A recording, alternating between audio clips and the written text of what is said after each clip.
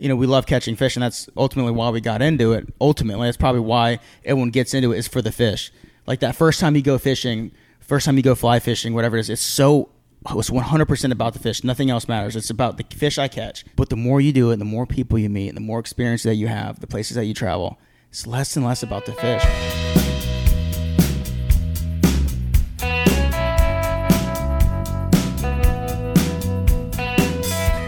You have to remember there has to be a freezer pot. Are we on? Are we running? We're running. I don't know. We're live? live? Oh gosh. We're rolling.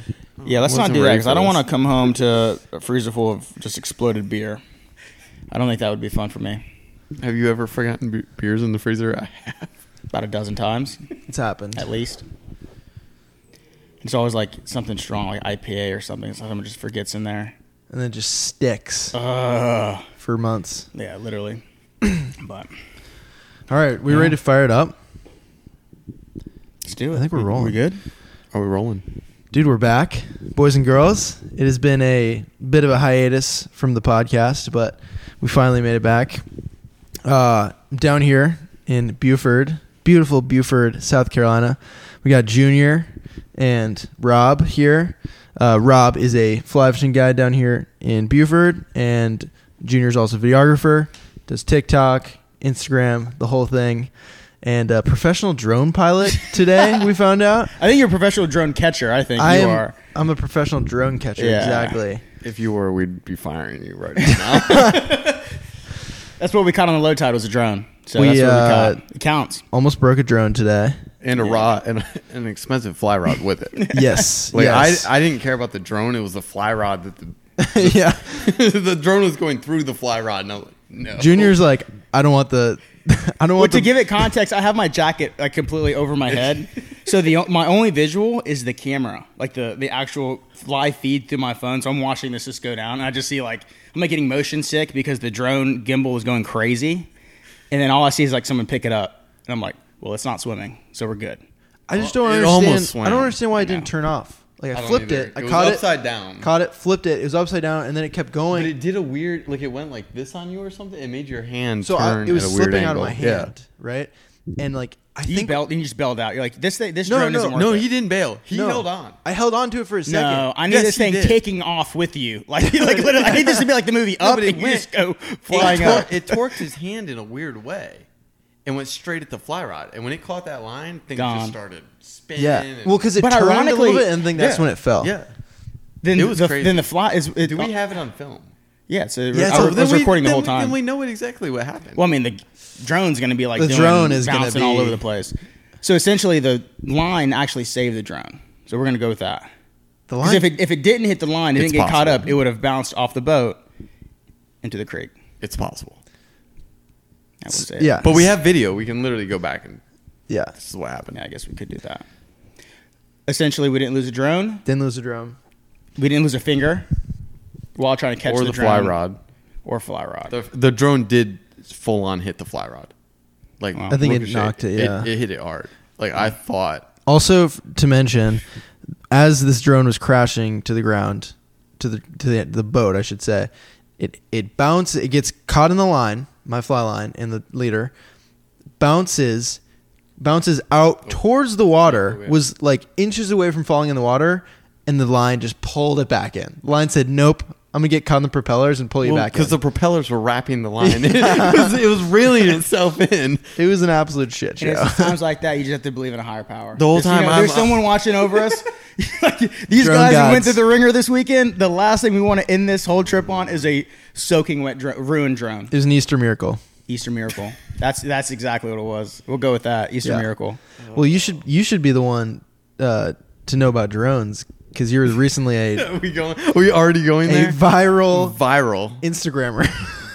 Are you want to Viral. hang out with us? Like, I don't know. Paint the I don't know picture. I don't know what the stipulations are for having a viral video on Instagram. Paint- I don't know the rules for this. We I'd say 40 you, million is we a need you lot of to people. paint the picture really quick for the people of Yeah. your recent experience on Instagram and uprising, I should say. Uprising. Your recent uprising in Instagram and what that's looked like. So like the video itself is, I mean, it's just we were in a creek and some dolphins started strand feeding. It's something that happens in the low country. It's rare, but it happens, and it's really cool to see the dolphins actually fully beach themselves while they're trying to capture fish. So we weren't catching fish, so I'm like, well, throw the drone up. So we throw the drone up. We took some video of this happening. Looks pretty cool in the drone. Throw it on Instagram. First video got, I don't know, like 1 million views. And I was like, oh, that's cool. Let me edit another little video and throw it on there. You know, whatever. Just add a little bit of a some touch. stuff that Junior taught me. I was like, oh, I'm gonna throw this together. You know, like put the little music. Put it up on there, and next thing I know, this thing's just ting ting ting. I mean, 1 million on the first one was kind of like, oh, that's crazy. We're sitting at 40 million right now. Dude, when we Junior's so jealous. When we got here, I'm just baffled. Jealous. I'm just I think baffled. he's jealous. I'm not jealous of that. you guys have to go to Rob's Instagram. Was it Capped CAPT, so Capped Rob Alexander, and you'll see the video. It's really cool video. It is. It's really cool footage, but you look at the video and it's so simple. It's just like an Elton John song and dolphins, Just and beaching themselves. Like, and you went from what followers? What did you start at? And what 1,800, I think, is what I was at. And then you're at what now? I'm at like 16K. 16K. Dude, I think the next one, you should have that guy who commentates Planet Earth, like the British guy. Yeah. What's that guy's name? Like the really calm. If you had 40 million views on the first one, would I be able to call him up? That's what I'm saying. I think that you have. I have the clout too. now. Yeah, you have the to Instagram call him clout. up and be like, hey man, I need your deep voice. Yeah. To like narrate this thing. And we're I'm here. a viral like dolphin I think you could do that. video guy. Viral dolphin influencer. Viral dolphin. Which, by the way, we talked about this earlier, but I wanted to mention, like, if somebody wants the mantle of like wild dolphin video Instagram accounts, there's something out there. There's a I'm need. not gonna chase There's it. a need. There's a need apparently. There's a niche. I'm There's a not gonna niche. chase it. I like what I do. There's a need. So I'm not chasing that one, but it's out there. Somebody can come up with a name and start posting dolphin videos. I think Scotty can piggyback on this. We can sit down and just grind weeks on end trying to cut through footage, edit footage, color grade footage. I think we'll have some pretty cool stuff, right? Yes. And spend just an absurd amount of time on it and get, a couple what I learned earlier was when you're like, did you even color grade that video? And I'm like, what's color grading? Hey, Color grade. well, we should just take a note from your playbook of think smarter, not harder. Yeah, exactly. Keep Uncolor it graded simple, raw. Stupid. Keep it simple, stupid. Yeah. Y'all are thinking too hard about this. We're thinking way too hard. I need to find me What some are we dolphins. That's what I need to do. Dolphins are cool. I mean, let's be honest. Yeah. And what I looked at when I was like, well, what's going on with this? If you go looking for like dolphin accounts and stuff, it's all dolphins in aquariums and stuff. Oh yeah, there's no one out there posting like wild dolphin. Maybe I missed something. I know one. Captain Rob Alexander. Captain Rob Alexander. The dolphin guy. Fins. Only Only fins. There it is. There it is. See, there's a name for somebody that they can run with. What was the other one you guys said earlier? Only fins, right? I said only fins. You said fin. wild fins. Wild fin. Wild was fly what it was. time, Yeah, wild yeah. fin. Wildfin Media. Yeah. So watch that account's getting Copyrighted. grabbed. Grab all you can, boys and girls. It's out there. I That's a mean, good idea. But there's no one, and that's kind of, I mean, in a way that's sad that there's not. There's like, oh, dolphins, and we think of them as being in pens. But these things are wild. They're out there. They're doing cool things, and you can literally see them. But most people, don't think ever get to see or imagine like a dolphin in the wild, which is maybe why this thing blew up. I don't know. I mean, I remember my first time coming down to Redfish in Charleston and seeing a dolphin like right next to the boat. I was like, holy crap, They're awesome. And it's a normal thing, for you guys, but yeah, from the outside, it makes sense. Everybody else listening to this is like, oh, we hate dolphins. Like, Yeah. we hate them. They come. Our dolphins leave us alone, though, for the most part. Maybe if you get around some of the larger populated areas, you might find some dolphins who have been habituated to people and want to come steal your stuff. But our dolphins, they don't care about us. They're like, we can go strand feeding and catch all our own fish. It's Yeah. so crazy. I think we take it for granted. Like, 'cause we see it. So, like, Rob especially sees it every day. I see it a lot too. But I think those small things, like we'll see a dolphin strand feeding. Like, man, that's so cool. We That's stop awesome. and look when they're strand feeding. Yeah, like we'll see him. Dude, and, like, I'll that's run so- right by a that's so dolphin, cool. like wagging his tail, kicking bait around. Yeah. All right, hey, it's a dolphin. That's sweet. Yeah. and we take it for granted. Oh yeah. Yeah. And then someone who maybe doesn't get to go in the water as much, like experiences that, and that's just like one thing they take away from it is a dolphin or maybe a school of pelicans, like the more smallest than things just that we the don't even. dolphin, It's like subconsciously nature we in don't general. even. Yeah, that we Nature don't in even. general. We really take for granted that we get to see every day. We're there's a lot of people who don't. But All that to say, there's your introduction. Fly fishing guide and dolphin influencer. Dolphin influencer. We'll just go with that. But to give you guys a little idea, so if you've been following YouTube, the YouTube channel, you know that I recently moved to Utah in January. It's now Easter, so it's April, and we both all got to fish together. Was it December? I think. I think it was. Yeah. So December, and we fish and just like hit off right off the bat, which I think is one of my favorite things with fly fishing and just the people I get to meet. It's like you know it when you just click right off the bat. You're kind of on the same page. Like you get on the boat and you're already having a fun conversation. Yeah. The barriers, you just break down the walls right away, which is great. Bryant, we miss you. We miss you. Yeah, Brian, we miss you on this trip. Definitely miss. Shout out to BR Pat. But we were talking like, man, we got to plan a trip and this and that. And fortunately, we did. We made it happen. And we've been here for the last 3 days. A little fly fishing, beach camping trip, film. We got some epic footage from this one. I'm really excited to start working on this. One good shot. Yeah, I think good Junior shots. got it actually. And it was when you shot. Yeah, I think it was a dolphin. I think. Actually, I don't think I touched. I might steal some dolphin I don't footage think from I you. touched a camera this week. I've been just up there polling. You got the guys GoPro. have been- The GoPro release shot. Yeah. I did do a GoPro release yeah, shot. You did. I better make it in the video. Better. It'll probably be sideways. Like can't like. What is Dude, you were pointing it the wrong direction.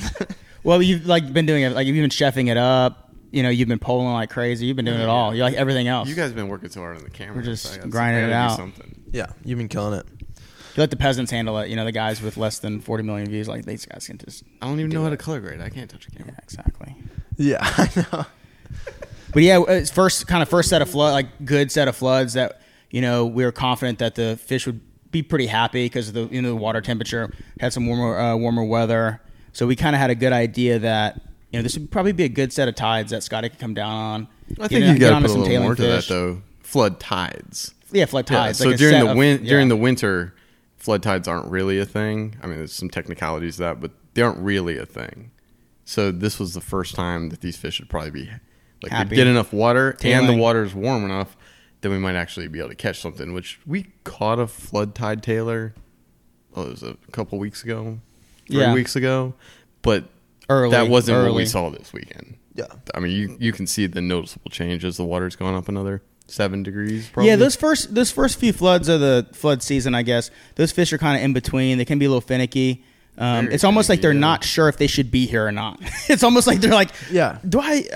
Is this ready for me? Yeah, we is this still flat? saw some of those this week. Yeah, And we saw some of yeah, there those. was, but we saw a lot more happier fish, especially the last 2 days, compared to the set of floods a few weeks ago, where it kind of officially kicked off flood tide season. I would say, I would say flood tide season is in session. yeah, And we're off to the races. And we're sessioning it up. We're sessioning it up, yeah. yeah, I'd say that. I'd say that for sure. We started out the first day when I got here. We had just prime conditions, absolutely prime conditions. No, we had. On Probably- what planet? I don't think I've ever Listen, seen. when it- I've never fished in wind like we did. We would not have been there if it wasn't for like, hey, here's our days that we're doing this. Listen, when it's I would have white stayed at the capping, house. when it's white capping at the boat ramp, it's typically U-turn going right. It's beer drinking time because it was blowing, it was humming. And to put in context, we're also camping that night, and so setting up camp, getting to the camping spot, it was a tall task, but we got it done. We made it happen against all odds. The dude at the boat ramp, remember, he's like, "Y'all are crazy for going out, man." Yeah, they're leaving. We're coming in. Everyone's leaving. We're coming. Like, what are y'all doing? Well, I remember sitting at the boat ramp, and like, I know you guys are kind of like doing your thing, but I'm genuinely thinking like, all right, I have my skiff. We're loaded down with a lot of gear, and we sat at the boat ramp drinking beer for 45 minutes. Yeah, we were kind of. And I was like looking at just, the like, weather, and I'm looking at the wind, looking at the tides, like which way's the water, and finally I came to the decision, like, I think we need to take half this stuff out of the boat, and then I'll be comfortable making this run out to the campsite. I'm actually convinced that like stone sober, we're probably like, we shouldn't do this. We're like, let's drink a couple of beers, and we're like, all right, then maybe we can make this happen. I was only one We're good. in. Couple beers in, we're like, all right, well maybe we can do this. No, with half the boat. Dude, Yeah. it was sketchy. Yeah. I mean, the boat was fine, but we were jumping some waves. Scotty was holding on for dear life. Have you ever been in anything like that in a small skiff? I've been in some pretty big waves, like with my buddy Rob, who's on the last podcast that you guys saw. It was like in the ocean. Like we had gone out to the ocean to go to another creek. Oh yeah. But it wasn't like that. Like it was rollers, you know. So he was kind of riding the waves. Ride them. These we were like. I couldn't believe the skiff was able to handle it. Like we were going over shit that, dude. It was like, and I mean, loaded down. Like we were pretty loaded down, even with half the camping gear. Like it was pretty heavy. We had some weight in the boat. Yeah, we had some weight in the boat. Like it wasn't that boat will handle some stuff. Yeah. I mean, it's a cool design, but yeah, that was. If I hadn't done stuff like I've taken that boat and situations like that enough times, where it's like, okay, I know it'll do it, but you don't want to get squirrely with it or anything. You want to keep nice straight lines and get to where you're going. Yeah. When we got to the island, you saw that sand just blowing over those dunes. Like, what was your initial thought? You're like, are we really going to camp out tonight? I mean, like, were you like, or we're gonna do it? We're just gonna send it. I remember you saying something like, "Oh, it'll die down later," and I was like, "All right, sounds good." I was trying to soften the impact a little bit. Like, there's something to look forward to. Yeah. No, it was gnarly. I mean, I was in film mode at that point, right? Because we just started shooting. I obviously am thinking about the trip, but I was like, "Oh, this is cool to film. You know, this is a cool little section." You know, it was like. It looked so sick with the sand. It looked like we were in the desert, essentially. And yeah, but yeah, going over to put our stuff down, I was a little like, oh shit, this is legit. Yeah, I was like, this isn't anything bad. And when I hopped off with that table and I about just got like taken away like a kite, I was like, yeah, this isn't like no 5 to 10. This is blowing like 25, 30 right here. This is humming. At least 30. Yeah. Like a solid. Like when a full table almost takes me away into the Atlantic, I'm like, oh man. I didn't think we were going to be able to leave it there. That was my initial thought. We shouldn't have. We should. Yeah. What happened, Junior? Tune into the full video and go to see what went down there. Spoiler alert. Watch the film before you listen to this. I guess to give a little lead in. So we get to the island. We're wanting to fish the flood tide. We drop off the gear, and it's probably a couple hours past low tide. But to my defense, the wind was blowing pretty good. It was bringing in a lot of water that we didn't kind of expect. So there's a lot more water that came in. The tide was not supposed to be as big as it ended up being. And it wasn't supposed to be anywhere close to as big. Yeah. So in theory, yes, you're right. So I kind of hugged up, me and Scotty kind of hugged up some of the gear next to this dune where the wind was kind of blowing over. Because I didn't expect that water line to get that high. I had an idea. Yeah, we've done this before. Right. We've camped out here before. So we go fish, get the second load of gear to bring back. At this point, it's pitch black. I mean, I think we just had the artificial headlamp. We had the moon, a full moon, which was awesome. But we had the artificial lights. So me and Scotty go on the trek to kind of find our stuff. Can't kind of find it. It's pitch black. Finally find it. And all you see is the dry sand and the wet sand and the water line all the way up and down this bank. And this water line literally splits our stuff in half. The tents are fortunately on the dry side. Yeah, there's tents, like a couple sleeping pads tied up. And then the table, not so lucky. The camp stove, all that was pretty wet. And sand. Full of sand. But thankfully, we didn't lose anything. And we slept in a dry tent. Inches. I mean, the tents, for some reason, it was inches away from being soaked. Or washed away. Or just taken gone. Taken into the Atlantic. And, and just so y'all know, we're talking after. This is after we fished. We came back to the island when we were about to camp, and we found our stuff.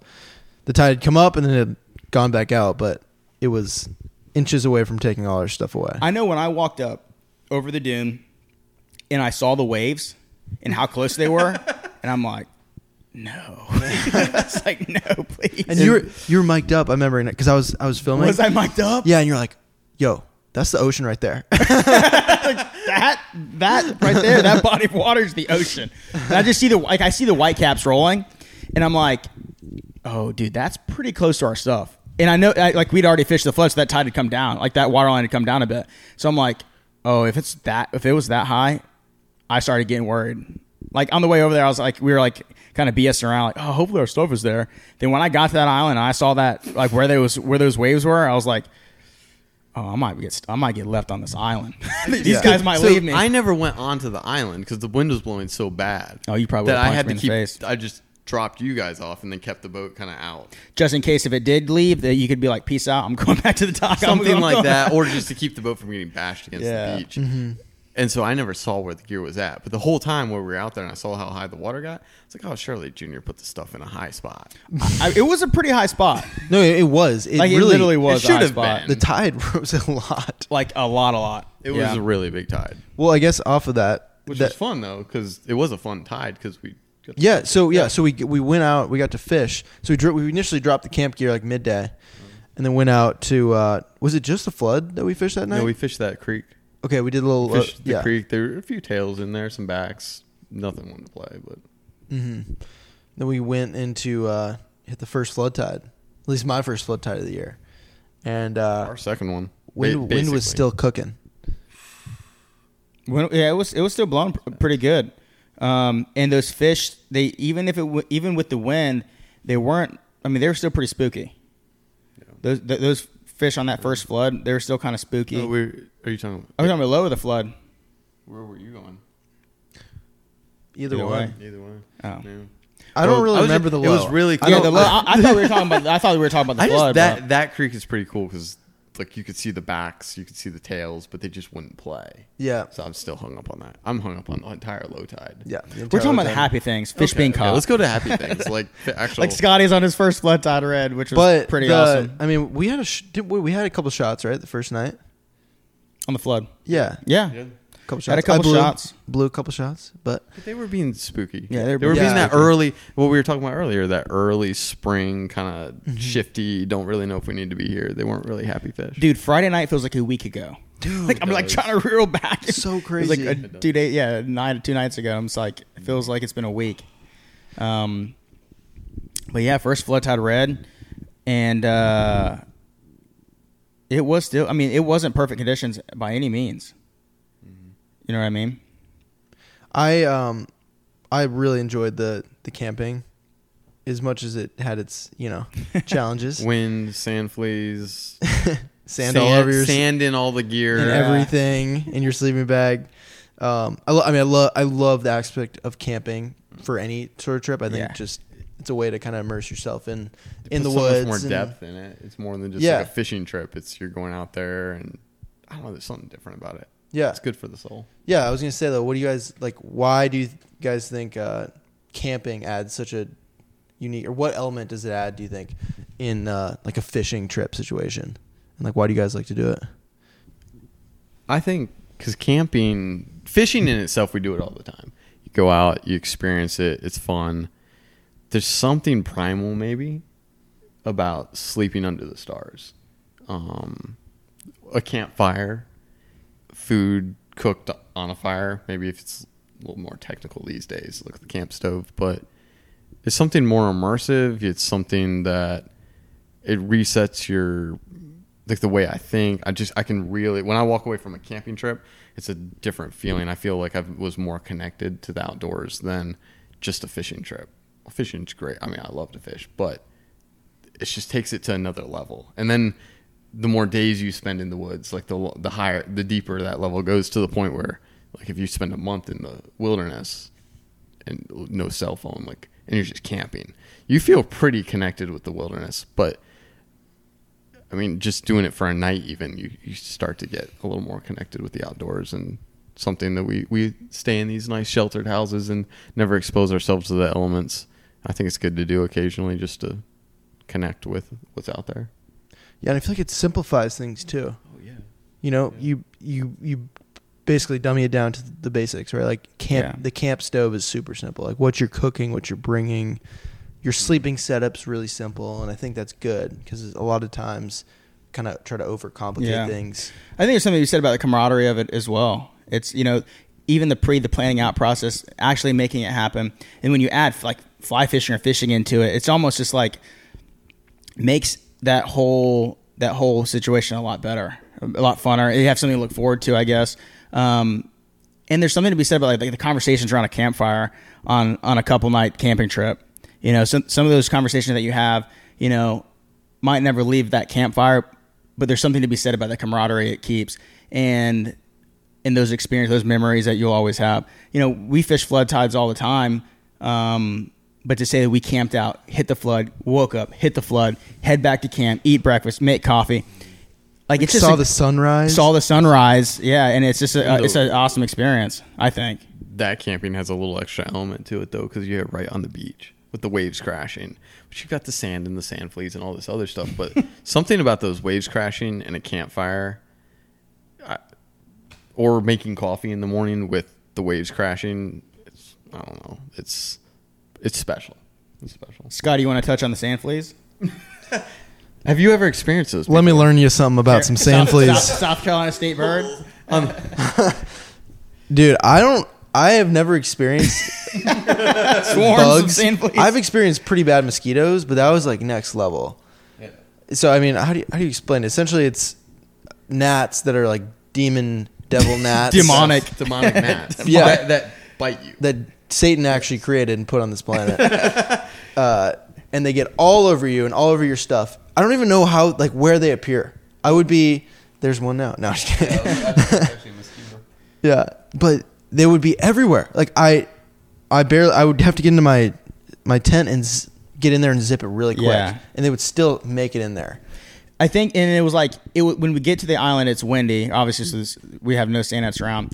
And obviously, you know, we set up camp, we cook, set up the tents. You know, we do some, you know, video, photography stuff. And at that time, the wind starts to die down. About the same time we start going to bed, nice, like to turn in for the night.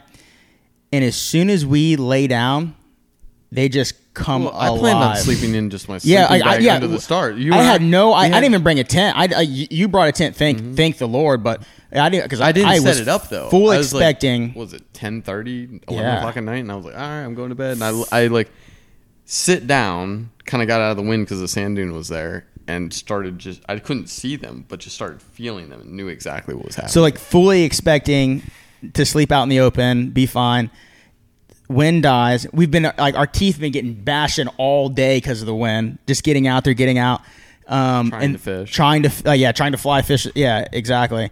And then the moment we go to sleep, the wind dies and the sand gnats come alive, and they're swarming at this point. That's when Scotty found out he made a huge mistake. at that very moment, he's like, "What am I doing at that out very here?" moment, I'm with two weird guys and a bunch of sand gnats. And a bunch of sand. But you didn't mention sand, how much does the bug spray help? Oh, nothing.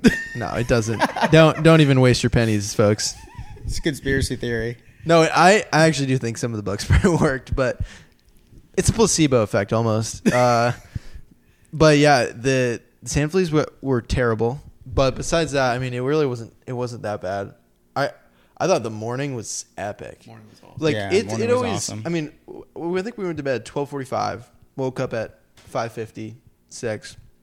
Didn't get that much sleep, but man, getting up, and I'm glad because I went back in my tent to like try to go back to sleep for another 20 minutes, and you were like, "Yo, sun's about to come up. I'm about to make some coffee. Like, come, you want to start filming?" You don't want to miss the sunrise. Yeah, but I'm glad I got out there and we got to watch it because we literally saw it come over the I don't even know the horizon. Yeah. And I've been so used to now living in the mountains where you don't see it over you see it over the mountains, so it gets light and then you don't see the sun until. I didn't didn't really think about realize that. that. Like there's a shot that I got. I wish we had, Flatlanders. Yeah. I wish I got like a tighter shot of it, but you could see the sun. It's just barely peeking, and then half of it, and then eventually Really? all of it. But to see the colors and, like you said, hearing the waves, it was a really cool experience. That's interesting. And the smell of bacon, or a smell of what you have whipping up on the stove, then the hot coffee. It You're wasn't like, the "All right, let's stove. go." It wasn't the stove. What happened to the stove? The gas was done. There was no gas in the mornings. We had to improvise, kick the coals together, get the fire going. It's definitely again. not because I left it in the water, right? That's definitely not. I what it don't was. think so. We Actually. made I think yeah. because it We was had dinner. dying at the very Yeah. end of dinner. That's right, The yeah. stove, the fire was getting lower and lower, Yeah. and I was kind of concerned about it. But I was like, "I'll be all right." So, but no, we were fine. We made coffee on a regular fire. Yeah, that was cool. That was really cast cool. iron on the fire. Let it happen. And then we were ready to rock. Let's do it. We were ready to take on anything at that point. Because then we had no wind. Well, moderate, like very light wind, and the lot of sand gnats. water was coming in. Yeah. And we had that flood tide. And Yeah, because that's why we were up early to get out to the flood tide. Otherwise we would have slept in. Yeah. Screw the sunrise. Oh, sunrise is so epic, dude. Yeah. On the beach, they're pretty amazing. Yeah, they're cool. The flood tide was sweet. I got my ass whooped in the morning. And that's kind of, I think, one of the things I love about the saltwater stuff. Yeah. And just coming into a new fishery is, you get confident in what you do and say, like, where you're typically fishing, like trout fishing or small streams, whatever I do. And then you go somewhere new, somewhere like saltwater, and I feel like I was in a completely different element, you know. And it's good to get out of your own element. Yeah, and like the couple shots that I had in the morning, which were really good shots, a couple of them were just like, blew it a little bit, or just didn't make the best cast. They were being pretty spooky. They were being really spooky that morning. Like I said, it feels like a week ago now, but I think one thing you did really well too is if there was a situation where you like had a question, you would ask it and you would apply the answer. So like if we were like, maybe we should try leading, these fish are being really spooky, let's try leading that fish maybe a little bit more, or getting that fly past it and meeting that fish instead of maybe like right on the fish or right on the fish's nose, which sometimes you'll put it on that fish nose and it'll eat just like that. Other times, they won't. They're animals. They have a mind of their own. But you were doing really good actually implementing what, kind of what we were advising. Not saying that we know everything, and fly fishing, there's no black and white. But if we had, some advice and we shared it with you, that next fish, you were doing you're basically doing what we... It was pretty cool to see. Yeah, it was awesome. Yeah, it was awesome fish, to see. Every shot you get better. And that's a cool thing about sight fishing in general. Every scenario is different, but like if you apply the basics and like you get better. You're going to start out rough, but you get better with every one. When you see that, yeah, when you saw that first tailing redfish, what was going through your head? Dude, that was Friday night. I need a play-by-play. Like when you see that first tailing redfish, that was a happy fish too. I mean, he didn't end up being happy, but he was. I want to know like what's going through your head, your knees knocking, your heart's thumping. What's going on? You know when you're about to go on like your first date with a girl, or something like that. Yeah, and you're so nervous. Yeah, I was just scanning, whatever, chilling, talking with you guys. Instantly nervous. Like those butterflies hit my stomach. Yeah. Knees are like shaking. I'm like, oh my god, there it is. I gotta make the gas. Knees knocking hard. I can hear like in the lav, Mike. Yeah, I'm hearing in the lav like. No, dude, it really. I haven't gotten that like feeling from another type of fishing before. And it's such a quick rush too. Yeah, like it's a quick it's like rush. You're so calm and you're in such a zone, scanning, looking for a fish, making sure your fly line's managed and making sure the fly, the weed guard isn't messed up on the fly. There's all these different things that's going through your mind, and you're scanning this flat, looking for fish, and then the moment it arrives, it's just like chaos. It's like mayhem. Your heart's thumping, your knees are knocking. You start kind of breathing a little bit quicker, and then it's like. The shot can happen in seconds. I mean, it's sweating talking about it. I had to take my jacket off. Well, watching a tail, seeing moving through the mark, and like you can physically see that fish. There's nothing blind. Like there's your fish. Well, and then you want it so bad. Yes, and you're like, oh man, and you're trying so hard, but you need to be nice and smooth, keep everything tight, because you literally need to hit like a small spot. You can't hit the fish. Can't lead them too much. It, like that fly needs to go into place, right? And you're so nervous. Oh man, it's the best. It's the best. So much fun because it's challenging, but at the same time, like the reward, as few of them as you actually get to the boat. There's nothing like I could catch one fish doing that and be way happier than I would have catching a whole bunch of fish. At that just one, pulling them out of blindly. Not that I don't like doing that, but something about seeing a fish and chasing that fish and its tails out of the water. You just forget about everything else. Like everything you forget about the sand gnats. You forget about the That's the one time you might forget about the sand gnats. Or the 4 hours the 4 hours of sleep that you got. You forget about all this other stuff leading up to that point, up to that moment, and then it's just you and the fish, and it's no one's going to make that cast for you. You know, you have the guy on the back end to put you in the best position as he possibly can. But at the end of the day, it's you and the fish, and it's on you to make it happen. It's such a crazy experience because there's not a lot of, you know, something to be said about a fish in a foot of water. It's sight fishing, but a fish in a foot of water tailing, and you know that it has to be in that spot. Like that fly needs to be in that spot, and it's up to you to make that cast and make that happen. And then once that does happen, all those crazy things connect, and that fish eats. It's a moment. It's like that's why every fish feels like the first fish. Still to this day, to me, every fish, 1 to 1,000, they all feel it feels the same. I get the same excitement every single time.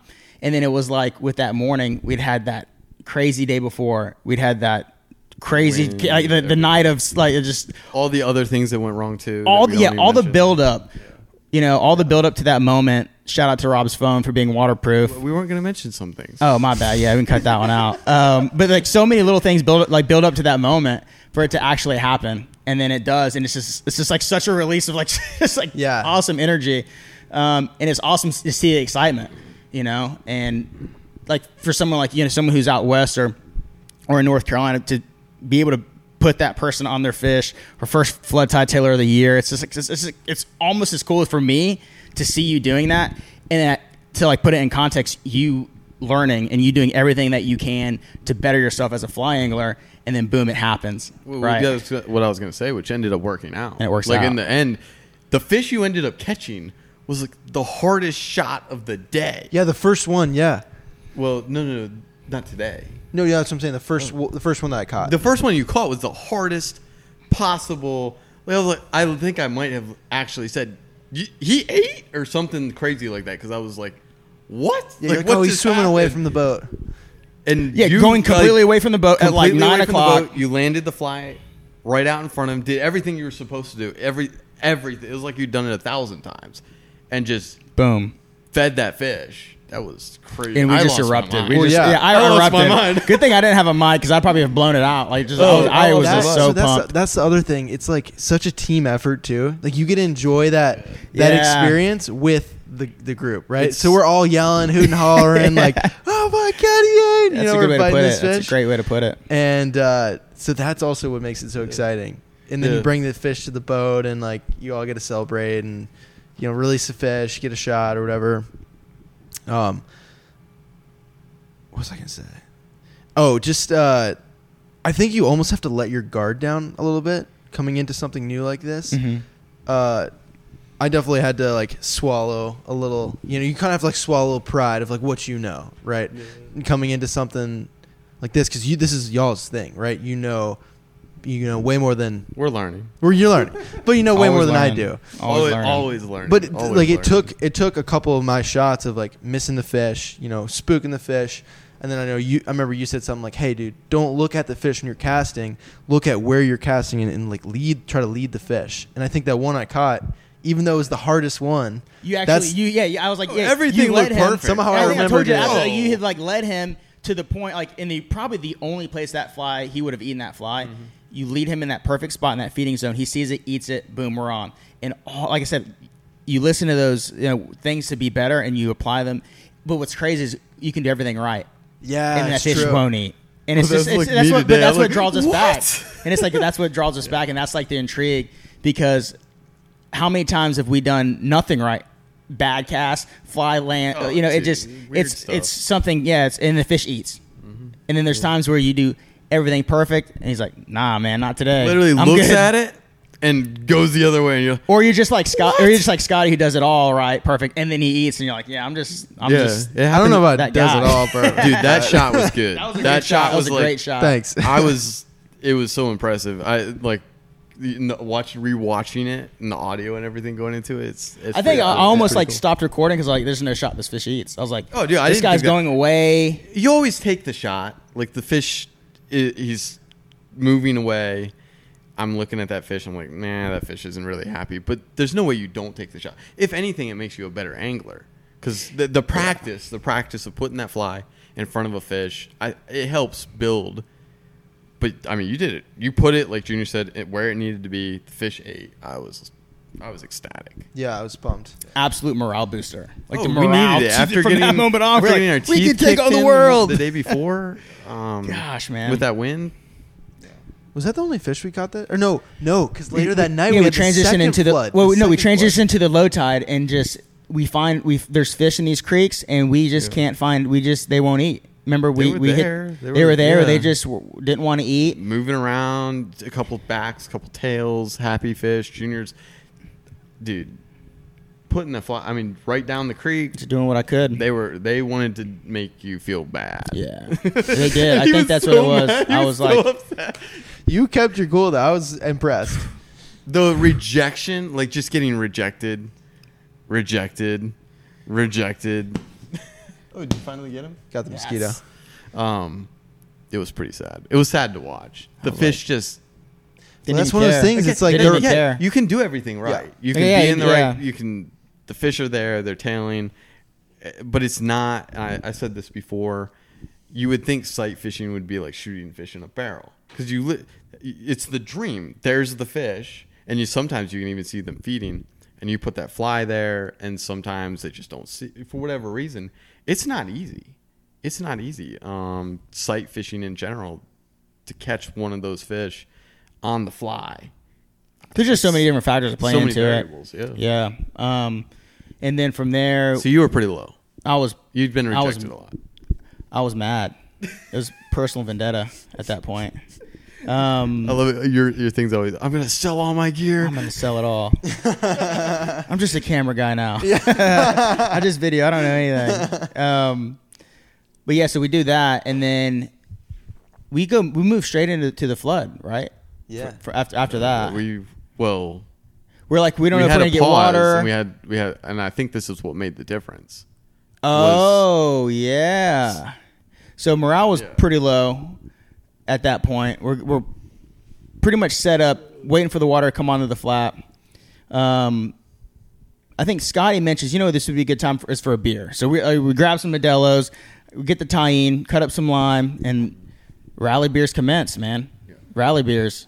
I think that's what changed the game. I really do think the rally beers were what The rally beers. Absolutely. rally beers. because then the water came in, and it was And then it turned on because it was a late flood, so we knew we only had kind of a short we window. had 40 minutes before Yeah. it was 7:20 that the boat was going into the grass. Yeah. and it was getting dark at 8:00, and we knew that for a fact. And then I was on the bow. You were on the boat. Right, I was on the bow. Had some happy tailing fish. Was able to make it happen. Low light. Right, the sun was almost basically down. And dude, I honestly, the whole town probably heard me. I was yelling. You were yelling. I think Scotty was like just trying to keep us cool and film. He's like, these guys are hooligans. These guys are crazy. These guys are madmen. I was loving it. Well, we were talking about the trout guys all real quiet on the rivers and stuff, and us out here in the skiffs like, yeah. It's in our minds. It's solitude. We're gonna be on the river and be quiet. Yeah, Yeah. that's us. It's a. No, I get no, quiet. it's- I get quiet when I'm in the river. We get loud on the river sometimes too. Yeah.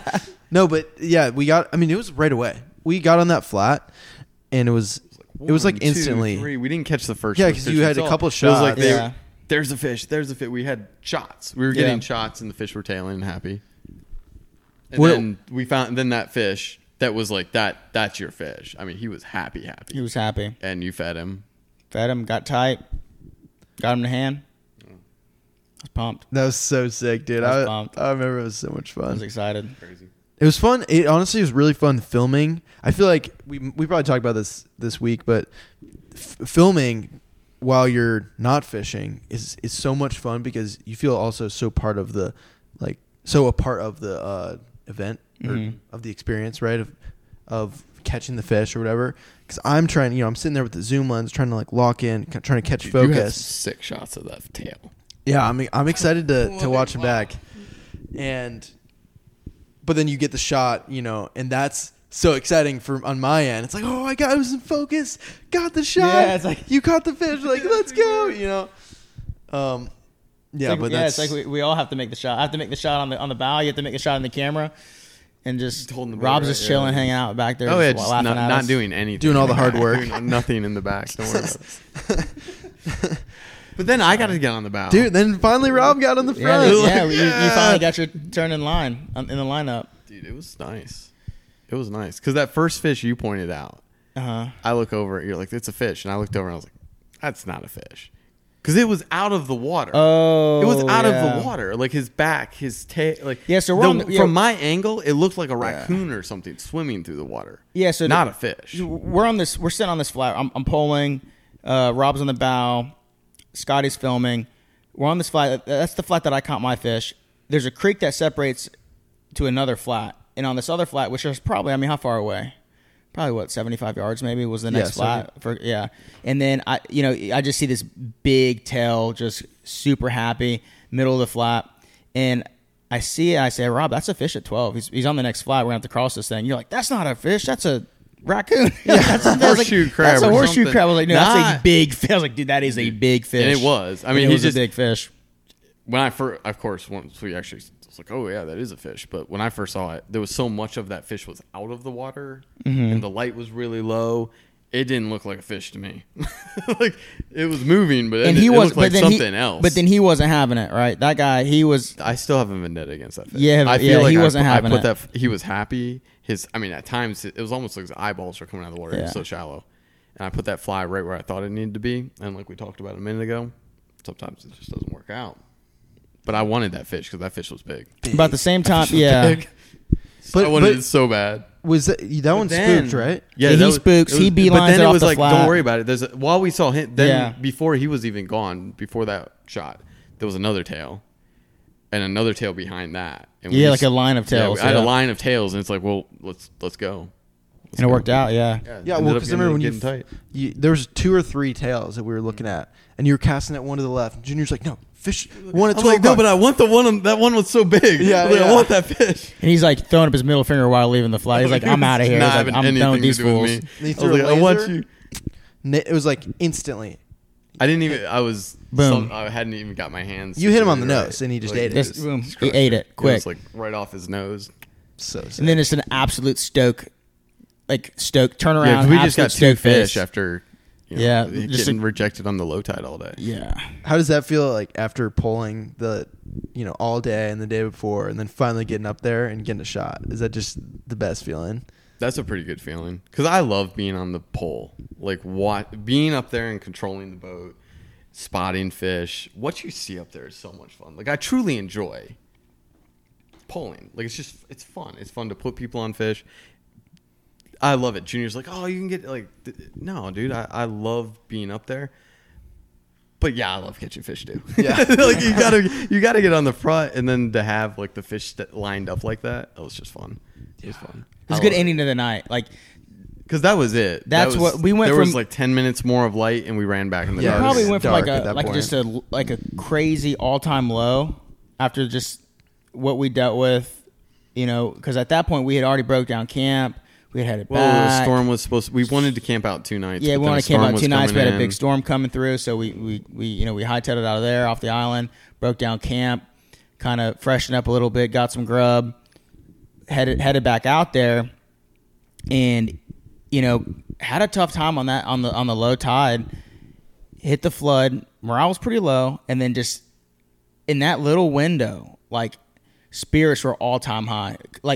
That boat ride back from that flat. I mean, how happy were we? We were buzzing. Yeah. Dude, we were buzzing. Those beers tasted just a little bit better, and that dinner just tasted a tad bit better, man. It was just a great ending to a night, and it's something to be said about you. Really, we were grinding. Was that our last tails night? off? Huh? It feels like forever, dude. Last night feels like that's what I'm saying. Like last night feels like days ago. Wild.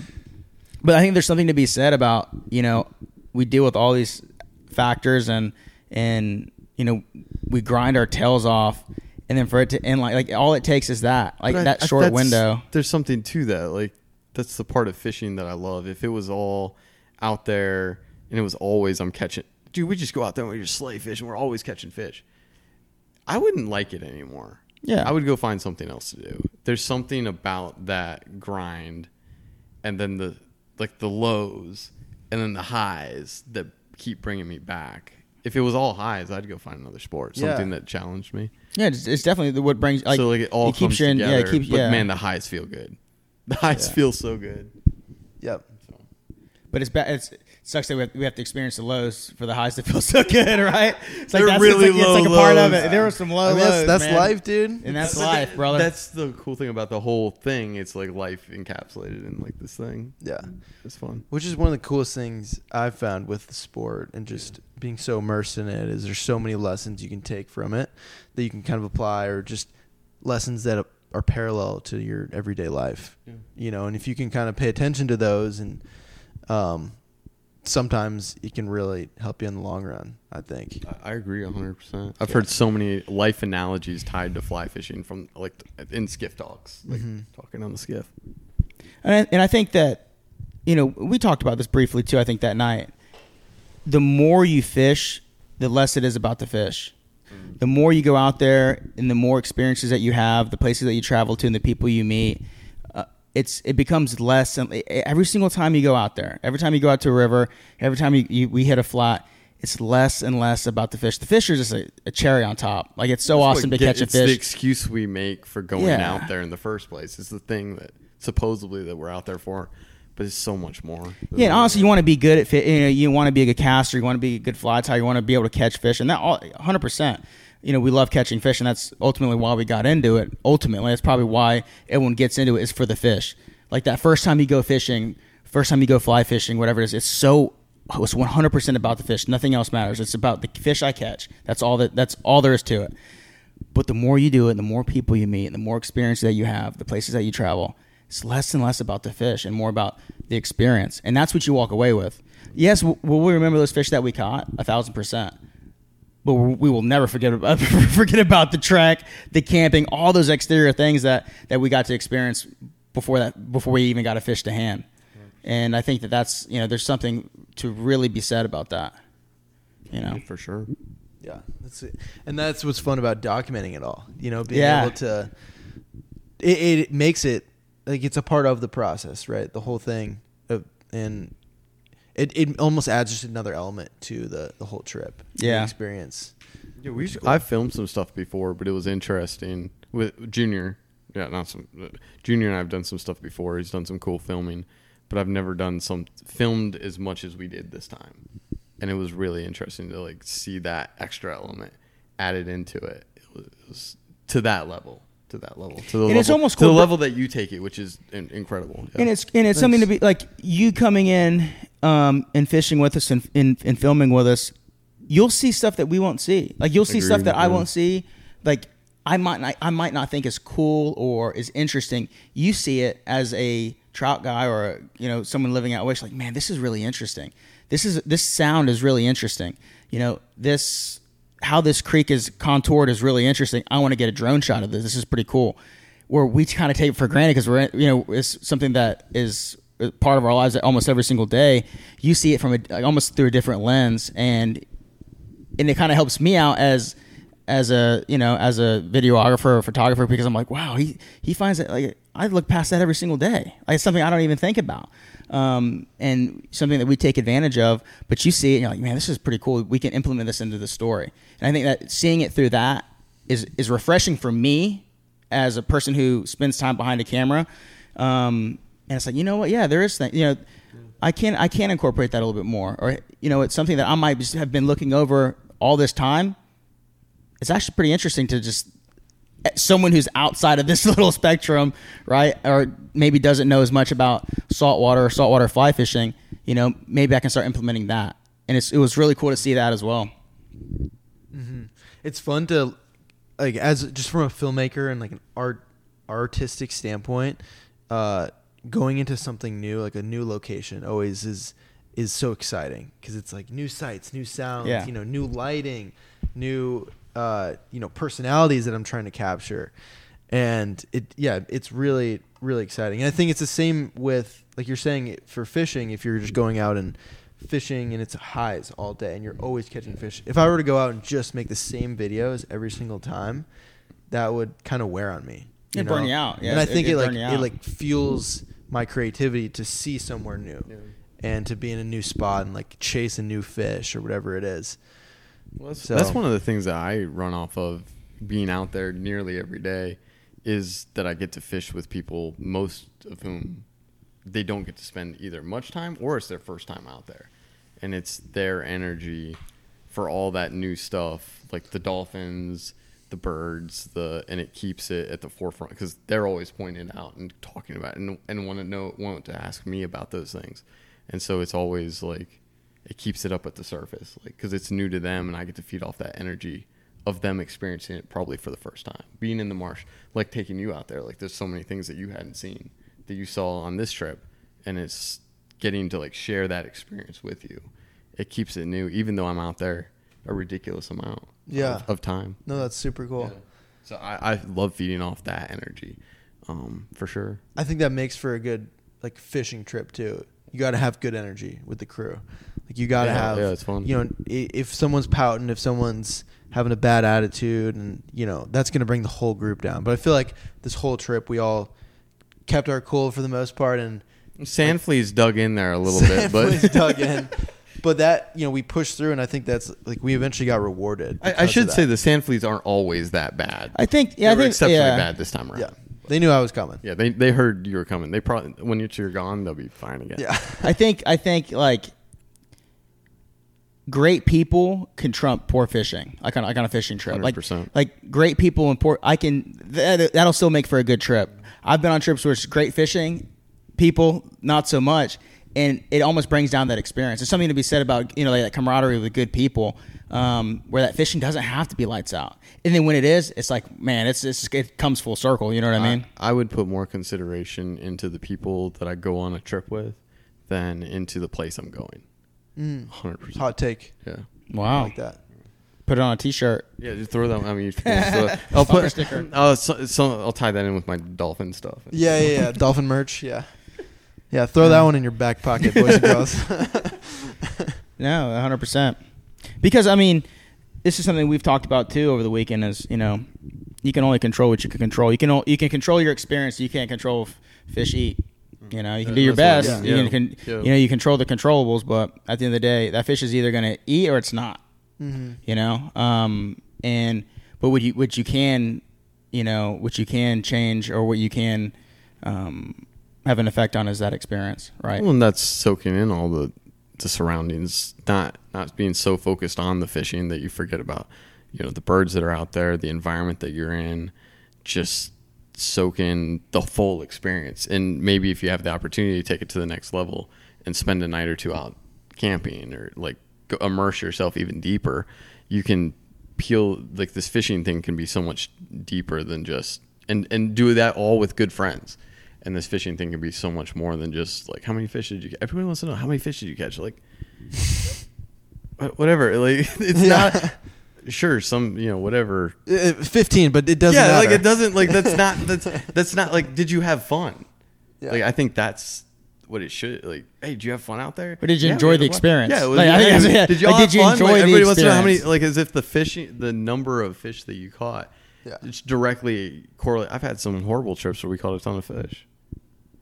Yeah, true. Like, not like it's rare that would happen, but in theory, that could happen. Mm-hmm. You could have horrible fish. Yeah, it's so much more than the fishing. But I think it also the fish themselves. It's like a testament to, you know, when you find that crew or those guys that you fished with, like this weekend, like you can tell you guys truly have that passion. We spent way too much time on the boat together. Yeah, we're like a married couple. We're like a married couple. Yeah. But, you know, it's obviously genuine. Like, you're so freaking stoked, you know, and some people just aren't. That's fine. What would you say, like, your intrigue is into saltwater fly fishing? Because you've spent so much time, you know, trout and out west, stuff like that. But what, like, draws you to the intrigue? All the way out here. Yeah, to little South Carolina in our little corner. Or just saltwater in general. Like, what you know, what's that? The biggest thing, I've always been really intrigued with just, like, sight fishing. In general, trout fishing, if you're sight fishing for a rising brown trout, or if you're, you know, sight fishing for, or streamer fishing, especially, you know, when like bass, smallmouth bass comes out of the logs and you see him chasing and takes your fly. So I think the sight fishing aspect is huge.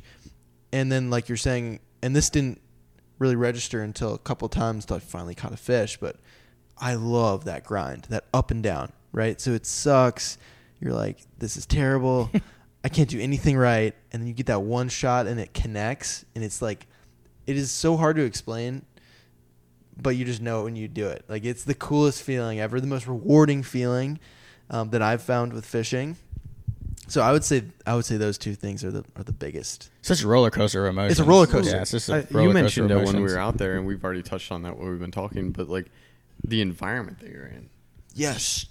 wild. Like the amount of life. Yeah, the amount of life and how quiet it is. That was what was really interesting. Is I'm used to being on a river where you are constantly hearing that, sound, right, like of the river the whole time. But in the marsh, I mean, it's a lot of it is auditory. What is it?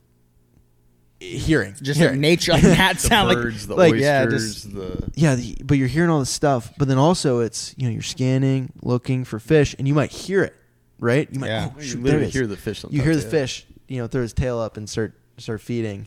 So that's really cool. It's like all your senses. You're just, literally all your senses. I would say another thing that also stood out to me is you have to be 100% there. Oh yeah, And you have to be 100% present in order for you to catch that fish. 1000%. Because like you have to be paying attention, you have to be listening, right, to Rob or whoever's pulling behind you, communicating with where's the fish. Oh, 50, 40 yards. Oh, 30 yards. All right, 11 o'clock. And so I love that communication and just being so into it. And you just like forget about everything else. Everything. Yeah. I don't think about Anything. You literally, it's like anything else. blinders. It's like as soon as you're on the pointy end of that boat, when you're on that bow looking for fish, it's everything's up. Like there's no outside going on. It's just you and that fish, or you trying to in completely in nature trying to find that fish on that flat. And you're right, you can't really think of anything else. Like, and as soon as you start doing it, you miss that fish, or you don't see that fish, or you mess up that cast, or you're 1000%. You have to be completely present. And if as soon as you start drifting away, that's when things start to. that's when the fish always, they know the second that your attention's distracted, because that's when they show up. They're like, hey, Yeah. oh, I wasn't ready. The they're moment setting their Always cameras waiting, up. never ready. Oh, they're not. Yeah. Oh, literally. I'm like, guys, the fish are gonna be showing up any moment. You guys are like setting up cameras, dudes. There's a tail behind us. Oh my god, grab the rod. True story. Actually, Are you speaking from experience, Captain Rob? Saw it happen. they know, dude. They just know. That's pretty funny. One of the things that was really fun for me though was having you on board for the trip and having another filmer who, like I was saying this earlier, but we almost can, we can speak the same language, right? It was like French sometimes. Listen to y'all talk. It was like French. Oh. Color grading and all the others. And what's the sound thing called? The audio device? Yeah. The sound recorder? Like stereo mic? But you had Rob, this thing records for it. audio. But you had an acronym for it. Did or I have an something for it. acronym? And there were acronyms y'all were dropping. I was wearing this thing, and I don't know. Lav mic? The lav mic. The lav mic. I was like, Lavalier, yeah. Yeah, lavalier. Yep. I learned a lot. I also learned a lot. It's fun to learn, because by no means do I ever see myself taking it to the level that you guys are going with any of this stuff. Well, you do Even have though the- I am viral on dolphins. You do have the quickest growing apparently. Instagram right now. So. We should be taking notes from It's you. still cool. Like, I have dabbled in photography and stuff before, and I carry a drone. I carry a camera with me, so it's cool to learn from you guys. Because I like, as much as I can, I do like to capture some of that stuff.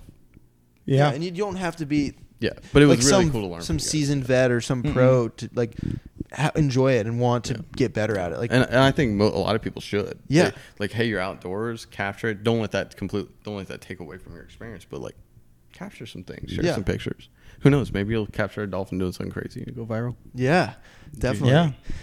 But what I was leading into is how we first connected was your TikTok stuff. Yeah. And I remember shout out to Clayton, our intern. He Go Tigers. actually recommended me to check you out, and I was like, this is so sick. Like, there's guys that make really good red fishing stuff, but your stuff was so sick, and it was down here in South Carolina. I was like, oh my god, you're so close. Yeah. I appreciate it. Thank you. Yeah, I think that's how we first connected, right? Like, Yeah, reached out- honestly, yeah. I was. I think that when I guess you'd reach out to me. I was at Zach's wedding, and I think I brought it up to you. You Like, did. we were You literally like in the these middle of a waffles. wedding. I was like, who are they? I was like, yeah. I was like, whoa, who? I'm like, It's only like the biggest fly Mild fishing what? on YouTube. It's only like the biggest fly fishing people on YouTube. So you have some stuff you need to catch up on. But I've been fishing too much. yeah. And then so I think we had chatted a little bit. Then like initially we made that a pretty quick turnaround. Like I think a couple weeks later, you and Bryant were literally on a trip down here to fish. And then I think honestly we kind of hit it all. Like it felt like we all have similar interests. Right. You know, me and you enjoy fly fishing and video, which is something that, you know, there's not a ton of people doing. So I think that we could connect on that. And then obviously, you know, being able to bring you into our backyard, show you, you know, this is kind of what it looks like for us and, you know, let you and Brian experience it. And then from there, I think, you know, the main, like what we're really known for is that flood, you know, that flood tide fishing, those tailing redfish. So I think within the first 5-10 minutes, we're like, we got to get you down here on a flood. Like we knew that we were going to get along and we were going to kind of click. We're like, all right, we got to make this happen come flood tide season. And then, yeah, we worked on some logistics and then, got you down here. So, yeah, which was sweet.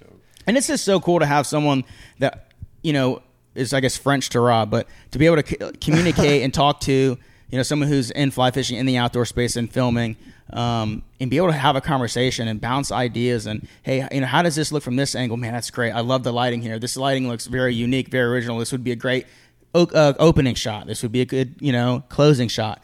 Or this really sets the perspective of what we're trying to do or helps out with the story trying to be told.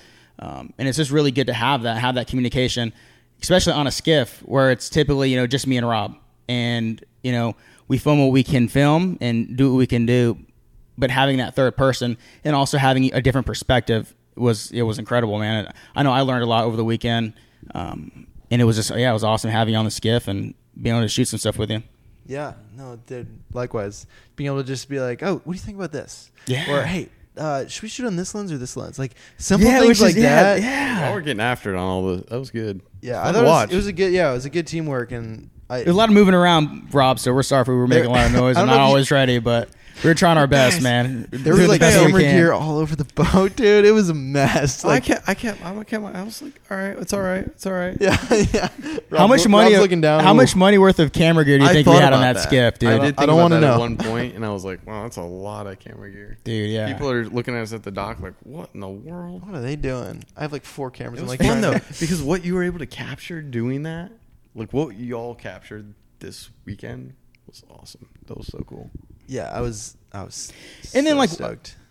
one really interesting point is like, and me and you have talked about this even pre this trip, is, you know, you do a great job of telling a story, a long form, 30-minute, 45-minute long story, which is something that, you know, as a filmmaker, and I know you're the same ways, you're always trying to learn ways to be better and to hone your craft. Same thing with fly fishing, same thing with, you know, with anything in life. The more hours you dedicate to it, the more time you put towards it, hopefully the better that you get. And like, I know that I want to improve on being able to tell a story from beginning to end and giving that story justice, which I think that you do a great job doing. Thank you. And being able to see how your brain works behind the lens was really awesome, because I could, from the outside looking in, I could see how the story was going to play out. And seeing that and learning from that is, I mean, it's cool extremely, to watch. it's cool to watch, and it's extremely beneficial for me. And hopefully, you know, you might have picked up something from me. Hey, you know, short form, whatever it is. But I know that benefited me enormously. You know, because I think being able to tell a story is extremely important behind the lens. Yeah, no, ultimately. I appreciate that. On the flip side, I would say, one, how did you get into TikTok, and then and like short form stuff? Yeah. And then like 2, how are you able, like, how have you been able to tell stories in such a short form? Because that's something I really want to improve on. I really want to figure out the TikTok and the reels and like short form stuff, because I feel like it's huge right now. It is huge. Yeah. Oh, man, that's tough. I think, like, it's a funny story how I actually got into TikTok initially. It was actually, I had a bet with my niece. She, you know, this is when TikTok was all funny dances and funny music, and it was literally all like 15, 16-year-old kids. And I think my niece had a video that kind of went viral, and she was telling everyone she was TikTok famous, like going around to like Thanksgiving, showing the whole family, look, Mom and Dad, I'm TikTok famous. Look, Uncle Junior, I'm TikTok famous. And me being the competitive uncle I am, I was like, I bet you I could get a video with more views if you give me a month, or give me, I was like some certain time frame. And I will only do fishing stuff, like boring fly fishing stuff. And she's like, oh, you'll never do this fly fishing. No one's ever going to watch that. I was like, well, I bet you I don't have to do any stupid dances with any music. And so I was like, what? I downloaded it like at that family dinner and just kind of started posting on it. I've always been really intrigued on what keeps attention. And I realized what keeps my attention. And it's either one, an incredible story, right? The why, something like what you do, Scotty. Like I can be fully in from minute 1 to minute 45 because you do such a great job telling that story. Or these, quick cuts, still giving context to what's going on, and how can I tell this story in the shortest time possible, without having to, without having to make a clip too long or try to, I'd rather do that than try to fabricate a story into something way more longer than it needs to be, and then from there, I just, I was kind of plugging and playing with clips and stuff like that, and I kind of found out what kind of worked for me. That I was like, how can I, if it was a flood tide trip, how can I tell this story in the shortest time possible? And I'm still, it's something I still try to fine tune every single day. By any means, I don't have any of it figured out. I'm constantly trying to learn and better that craft, just like I am trying to better my craft as a fly angler. But yeah, honestly, it was, I tried to, what would I want to watch? And really molded it around that. Quick cuts, cool shots. Honestly, and it's, I like stoke. Like saltwater fishing is about stoke. Yes. And I think a lot of people from the outside looking in, they're like, oh, like, are they really that excited when they catch a fish? Does Rob really make that? Does Junior really yell like that when he catches a fish? Yes. Yes. 1,000. Yeah, Scotty's been a witness. Like 1,000 times yes. And I think that originality and that like authenticity, it like illuminates. Like people could realize that these guys are doing it because they actually love, like they love it. They're not doing it because the camera's on. They, if there was no cameras on that scape, we'd still hoot and holler. We'd still yell and get hyped and make rally. We would do all that same stuff. The only difference is there's a camera being, we're being recorded. And I think people see that. People can see through the fabrication and see, who's being original, who really loves it, who's being authentic. And I think that's really what, like, there's no I was telling you this today. There's no secret, oh, it has to be this amount of time. It has to include these clips. It's just consistency and fine tuning it. Every video I put out, I want my next video to be better. That's like as simple as I can do it. How can I make my next video better? In let's say it's a 12-second clip. How can I make the next 12-second clip even better? How can I tell even more of the story in this 12 seconds? And I try to build around that. And like I said, I'm still fine tuning it. Nothing's, I don't have it completely figured out. But yeah, it's been pretty crazy. Yeah, TikTok's a pretty wild place. It's wild. And I think there's been a lot of hesitancy, I think, by a lot of people to get into it. I definitely had that for a while. And I eventually was just like, what am I doing? Why am I not on this? Like, this is, like, this is really big and people are on it. It's not just a bunch of girls dancing. It's not. No, it's not. 100% not. So why do you think people have a hesitancy to get onto the platform, especially in the fly fishing and outdoor world? That's a good question. I think there is a bit of a, oh, that's for kids kind of outlook on it. I do see there's nothing but, like you said, there's nothing but 15-year-old kids dancing to funny music or doing funny memes or, all these things, not fly fishing, not outdoor. I think that's one of the aspects of it. I think that there's a really weird relationship between fly fishing and social media. I think that's probably the biggest, is it's such a weird relationship between those two. You have people that have completely accepted it and have seen the benefits and how it can positively impact the fly fishing community. And then I think that there's still a lot of people that absolutely hate it and, will talk down on it and say that it's ruining fly fishing. So I think it really depends on where you stand in those two demographics.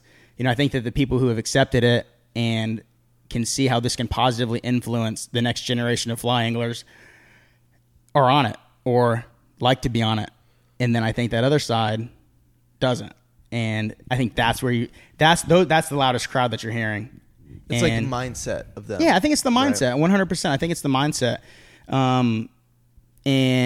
But there's something to be said as well as with those younger kids. And this is why initially it was, like I said, it was a joke, kind of a joke. It really was. Or like, I'm going to prove that I can get more views than my niece. But ultimately, when it started growing, I realized, just based on like how fast it was growing, the comments on the videos, I kind of realized that this younger generation of fly anglers don't really have anyone. And then I started thinking about when I was that young, I didn't have anyone, and this was there wasn't a lot of fly fishing stuff even on YouTube at this time. It was people that you knew in this small circle in this small corner of South Carolina, which is a handful of people at that time, not even. So, a lot of these kids were asking simple questions that to me was, to any of us or people who with any experience would be, it's just, subconscious answer. But I realized that these young kids were yearning for knowledge and wanted to get into it. And that barrier of entry can be really daunting into fly fishing, especially at a 15-year-old kid, 16-year-old kid. It could be really tough. Especially, if you didn't have a grandparent or dad who fly fish, or, there's a lot of places that there's not a fly shop between, 150 miles away from them. And they see this person on TikTok that they can see, and relate to, and maybe have some kind of, can, I guess, correlate with, I mean, have almost a relationship. Yeah, relationship with. Yeah. And I think that in that beginning, I was answering a lot of questions, helping a lot of the kids out, because I was like, man, I wish ultimately at that age, I wish I had someone that I could kind of talk to and be like, how do I do this? What do I do for this and that? And from that moment on, it just kind of took fire, man. It kind of snowballed, and I was enjoying it because and I still enjoy it because it gives me a sense of purpose. Not that I know everything, and not that I have all the answers to every question that's asked to me, or if anything in fly fishing is black and white, because it's not. It's like all gray area. But if I can feel like I'm giving back and helping the kids out, and if one of the 150 kids get into it and they stick with it, and that one person has a positive influence on another kid and gets his son into it, and it's a snowball effect, and then it's 1,000% worth it. All the videos, all the time editing, all the time shooting, all the answered questions. Because if you're not doing something that you're passionate about, with purpose behind it, then why are we doing it? And it's it's a good feeling that they've entrusted, they trust me to give them good advice or give them answers to their questions. So that's a good feeling as well. And as long as I can keep helping those kids out and get more people into a sport and be inclusive rather than exclusive. Well, there's a lot of shade being thrown toward a lot of people. People like to throw shade towards the younger generation trying to get into this, like, oh, they don't know what they're doing, or they're taking up spots, or whatever. But if nobody's putting a positive influence out there and kind of steering them and hey, here's what you want to be doing, how are they going to learn? Who are they going to learn from? Yeah, I think that and with I think with that group of people that won't accept social media, we would just say social media or TikTok, Instagram, because probably the same people that are barking about Instagram, same people probably barking about TikTok.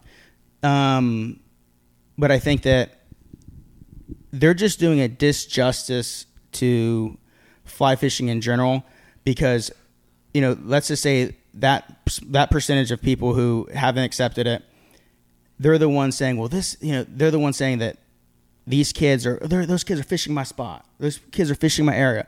Or these kids are doing it all the wrong way. We used to never. If the kids have no one to, if they have no one to learn from, and just have an idea what a positive, how the right way to do something, right way to do things, then how are they supposed to learn? How are they supposed to know if no one teaches them? So how I see it is, and in the beginning, I fought with it a lot. and Scott, you probably did the same thing in the beginning, probably with YouTube, and even with Instagram. It's this ongoing battle. It's like, am I helping the sport out or am I not? And I've had many conversations with myself about it, but at the end of the day, if you're just, like I said, if you're just showing one person how to do things the right way, then it's all worth it. And I think you probably can talk on it too. I was going to say, for the longest time, I almost felt like bad that I was, or there's almost a bit of guilt.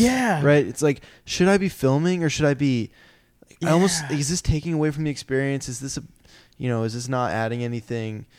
I think guilt is the thing. I just felt like this guilt for the longest time, but I finally accepted it because I think, yes, there are people and there's a lot of negativity and toxicity on social media, right? And I think it's a lot of people that don't like change, and they don't like seeing people chase something that, like a dream. They chase their dreams or chase something that they want to get after. And I think with what I'm doing and what you're doing, and even with guiding, like if we can make, like you're saying, a positive impact on one person, 2 people, however many people it is, it's all worth it. That's gonna and that's gonna help the next generation. And I think, like you're saying, a lot of people don't have faith in the next generation of fly fishermen, but I think their ability to access so much, hopefully positive content and inspiring content will really give them, like, put them in a good direction going forward. I think either way, doesn't matter if I hate TikTok, hate social media, or if I love it, it's happening either way. Yeah. Right. It's not going anywhere. It ain't going anywhere. And that's the thing. I think people don't realize is they might hate on it, but they're not using it, so they don't know the benefits. We've talked about that too. If it's not you, if somebody's not out there doing a positive thing, there's plenty of people out there that are doing not doing it the best way. Yeah. Like, who better than, if you're doing it the right way, who better than you to get out there and try to influence things and try to help things steer, because the kids are there and the stuff's not going, the social media is not going anywhere. So, and it's sad because a lot of the people who don't want to probably have a lot of influence and can really have a knowledge, a lot of influence, a lot of knowledge, and can distribute that knowledge and that influence to a lot of different people that could really positively impact fly fishing. I think it's all, like I said, with the whole gatekeeping thing, I think that, there's we're in this weird, generation of fly fishing where, maybe 10, 15, 20 years ago, it was, you either knew someone, like one person who got you in it, right? Like a grandpa or something. We're in this new generation where there's not really that, but those people want to learn. And even if we call it fly curious. Yeah, fly curious. I like that. And even if like that barrier of entry is hard to get in, at least we're making it one step easier for them. And if, like you said, if we do that for one person, that snowballs, then it's all worth it. All that time behind it, because if not, like you said, if not, who are they going to turn to? And if there's no one, then they're going to leave the sport. And then, or not ever enter the sport. And there's these places that we love so much and that we want to conserve, these, all these crazy international places, even in our backyard or your favorite home stretch or wherever. If no one knows about them and no one is able to enjoy them, how are they going to get protected?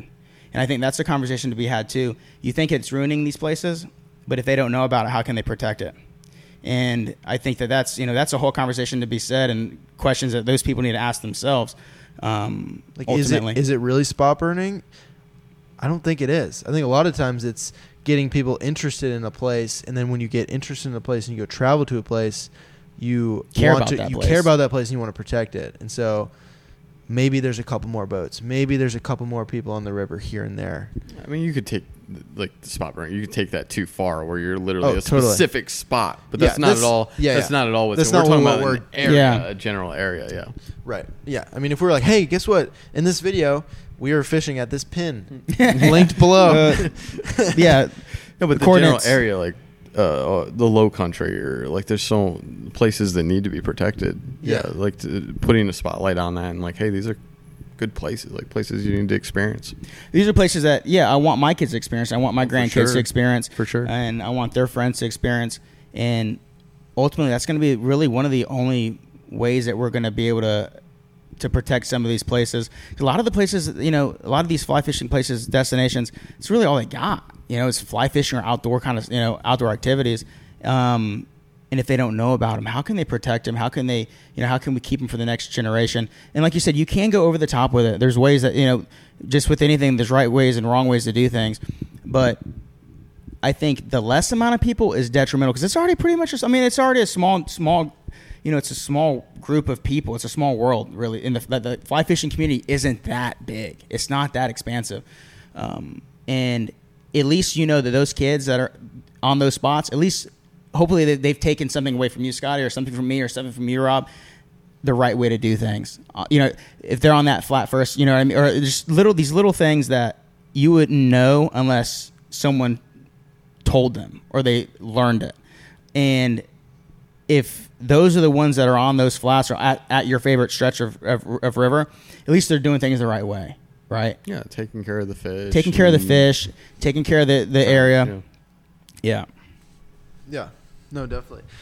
So when it comes to short form, I'd love to talk about this a little more because this is something like I was saying, I really want to kind of get dialed in this year. But was there something that clicked when you started seeing things like grow, or what's been the draw to the short form, and then what clicked first, I guess?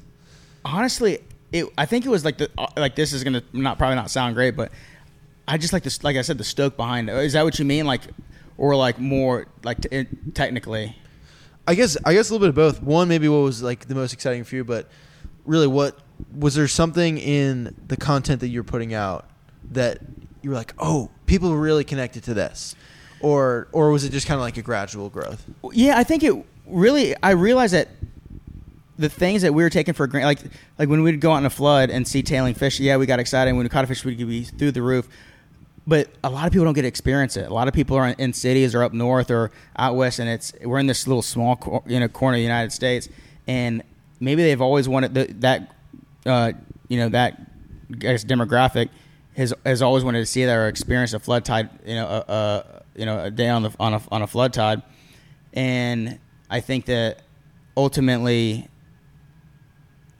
that me making that experience as short form as I can with more meat than potatoes, kind of, right? Like more the climax moments than all the fillers, and try to fabricate this, try to make this crazy story up behind a 4-hour flood, right? And I think that's what it was. And going on TikTok at that time, there was really when I first downloaded it and I had it for the first probably 6 months, I didn't see any other fly fishing pop up on it's like my For You page or anything like that. I was really the only person that I saw doing saltwater fly fishing stuff. And I think that was probably just a factor, honestly, consistency, me posting, at a consistent basis. And there wasn't a lot of content on there with fly fishing. And, obviously I put in a lot of the exciting parts of a trip, and, there's a lot of other things that are going on. And I think that obviously people just like that as well. People like seeing tailing fish. Who does? I mean, do you put a tailing fish anywhere? I'm watching it. Someone hooking up to feeding a fish that they can see, and laying out a great cast and landing that fish and seeing the genuine excitement and putting that in 9 seconds. And I think that that's attracted a lot of people. And at the end of the day, it's short form. Those people are, they're only going to be on that video for 10 seconds or less. So how can in that 10 seconds make the most impact in that 10 seconds? And they're not going to sit around and watch a 30-minute video on TikTok. They're going to go to Scotty's YouTube channel to watch that. Well, because the platform itself is not. Yeah, it's not built for that. You're not natively going to watch a 30-minute video on TikTok. No, right? Yeah, exactly. No, so 100%. I feel like some of the TikToks and stuff I've posted have been longer, like 45 seconds to a minute. Do you find that those shorter kind of bite-sized ones is that like a... Yeah, I mean, I guess with people's attention span, you want to kind of get right into the juice, the bang, yeah, right, yeah. That's how I see. That's how I see it. I'm like, what's gonna grab the attention? what, like those first 3 seconds are so important, right? That really ultimately decides on if someone's going to really stick on that video or not, or stay on that video. And then after that 3 seconds, obviously filling in the rest from there. But I think that, like you said, the platform, it really isn't built for super long form. And that's something that I think that I understand short, the short form stuff, and that's what I'm trying to transition to. Like you said, kind of a little bit longer stuff, being able to tell the story a little bit better. But I think that's what, honestly, people like the excitement. And I think a lot of times when people think of fly fishing, they just think of some grandpa on the river with a basket fishing for trout, or like Brad Pitt. You know what I mean? Like that's what they think fly fishing is. And a lot of times people, you'd be so surprised, people who will comment on videos be like, I've never even seen someone fly fishing before. This is the first time I've ever seen someone fly fishing. It's not like you can flick on the TV and see it, on some random ESPN or,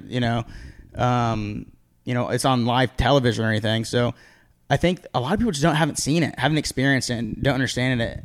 And they see these crazy guys with, water up to their shins in what looks like a flooded field of grass trying to catch a fish, like something tailing in the water. I remember one of the first clips that I posted. This is mind blowing. One of the first clips that I posted that really blew up was a group of tailing fish, and I'd say 50% of the comments on that video were like, "Are these sharks?"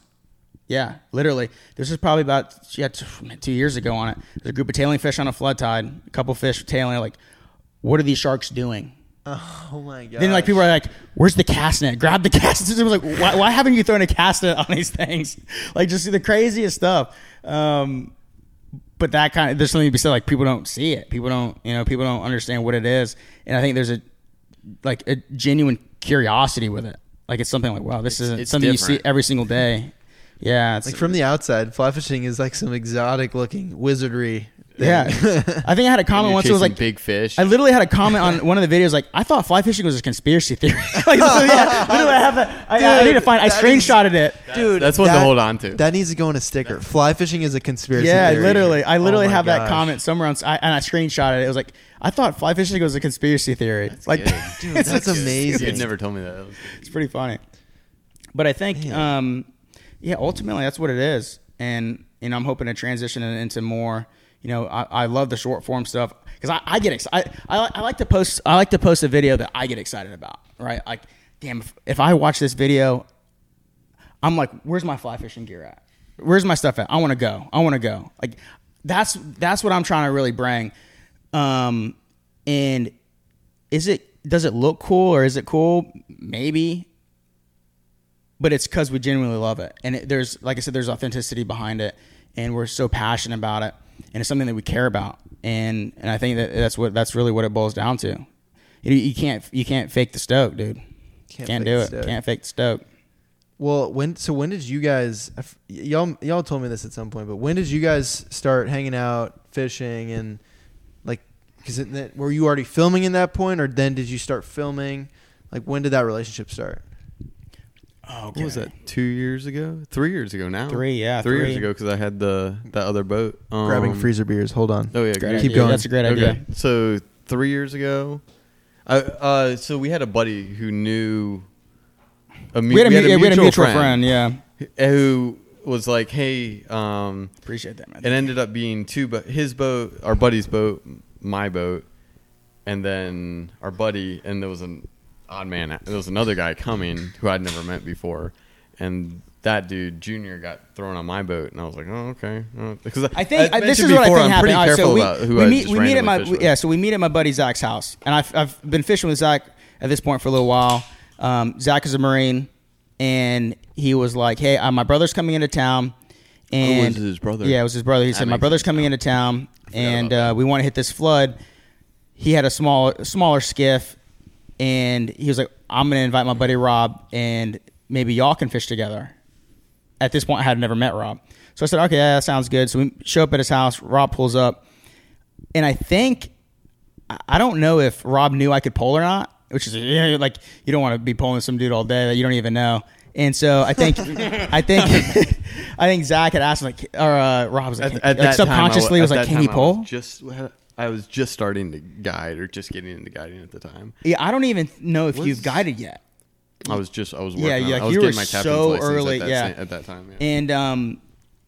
And so basically they threw me on his boat. So the brothers fished together. They threw me on Rob's boat on a flood. It was icy. And that was the first time we fished together. And I think I pulled first to prove it to him that, hey, I can actually pull. I can, you're not just pulling some kid around. I have a horrible memory, so I don't remember. And I remember the fish that we caught together. Yeah, which I pointed out today because we actually fished in that area today. Yeah, I was like, oh yeah, that's where Junior and I caught our first fish together. Yep, and then I remember like it was yesterday. You caught your fish. We were pretty obviously excited. Did I catch a fish that trip? You did. I don't still have even a photo. remember that fish. I just remember the fish that Junior caught. And then so then I get onto the pointy end, and then he pulls me onto a fish. So we stuck 2 that day on our first little fishing adventure together, and we've been friends ever since. And I probably have hung out with him more in the last 2 years than anybody. We spent a lot of time together, and it's an awesome friendship, and I think that it's mutually reciprocated where we both love fly fishing. We love the area, and if we can film and capture our experiences, it kind of just puts a cherry on top. Helps me out putting my name out there a little bit more. Helps Junior out, getting him on the skiff, and we go straight to the fish most of the time. Yeah. Yeah, it's just a cool kind of. It's just worked out well for both of us. Yeah, dude, that's awesome. What did you think about the filming and like capturing, the fishing aspect, or like just adding the film? The funny thing is, when I first met Junior, I was actually playing with the camera more than I find myself playing with it now. Now I find myself so focused on. I still have the camera, I still have the drone, whatever. But at that time, I was taking more doing more with photography. I had only just bought my first mirrorless. It wasn't like Junior came on the boat with a camera. No. That morphed into something that he was pursuing. And at the same time, like I said, I was getting into guiding and pursuing that new career and going into that. And the two just kind of came to, I'd done a little bit of stuff on like a mirrorless. Answer your question? I had a camera for a few months, just done some filming, just learning it, doing some video stuff. Nothing serious at all. And I didn't even bring it on the skiff that day. I didn't even bring it. I had it for, like I said, a couple months. And then pre that, I was just, really what's entry level for everyone. Like I had a GoPro, and I just bring it with me on my kayak and fish. And then I finally made that transition into like, what? I want to start taking more, photos. And it was really organic though. Because I remember it basically happened. Like it was very organic. Like it's morphed into. It's funny to look back, me and my career, and Junior with the whole filming thing. Because it's funny to look back when we first met each other. We were both kind of getting started in both those things, and looking back at who we were then, what we thought we knew then, and looking back at it like, wow, I didn't know anything. Like the difference between the angler I am now after spending 3 years straight on the water. I mean, it's a lot of time before that, but like there's a difference when you're on the water nearly every day. And then Junior's been getting after it on the camera, and like it's like, dude, it's cool seeing the rise. It's cool seeing the rise. That was a different person. It's really It's really cool seeing the growth behind it. Yeah, you're right. It's like we're like kids. A short period of time, and it feels like it's been forever. Because I can't believe like that much has happened that quickly. Yeah. Well, I think it's with filming or guiding and fishing, like anything. If you can look back a year ago at your work or where you were at in fishing and be like, damn, like that video sucked, or what was I thinking with that? Or, man, I've like know like how to find fish at different places now. Like growth is awesome. Yeah. If there's ever not growth, if you're ever at a stagnant point, it's, I don't know. I want to start looking for something else to do.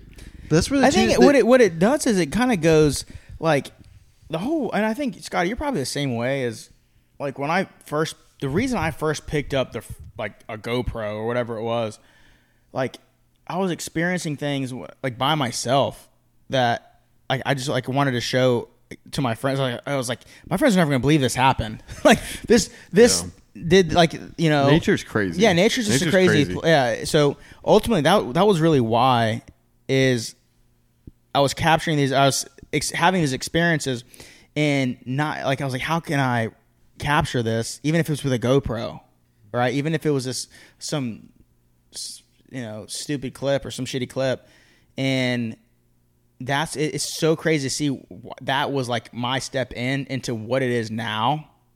It's such a cool thing to look back. I hate watching old. I won't even watch old videos because it's like as soon as I'm like, you're probably the same way. Yeah. I get done with mine and I'm like, I'm done with them. Like even like a lot of the short ones, I'll just be like, oh, that was cool. Okay, what was I thinking? Did I really sound like that? Exactly. But I mean, I bet you're probably like the same way. Straight GoPro. Transitioning what it is now is insane. I was making trips to the mountains with my cousins to go fly fishing, on our weekends. Like we'd drive 2 hours to the mountains. And it was such a cool experience for us to have together. And I remember just being like, I want to show my parents or I want to show my friends. Yeah. This is so cool. I want to show people this.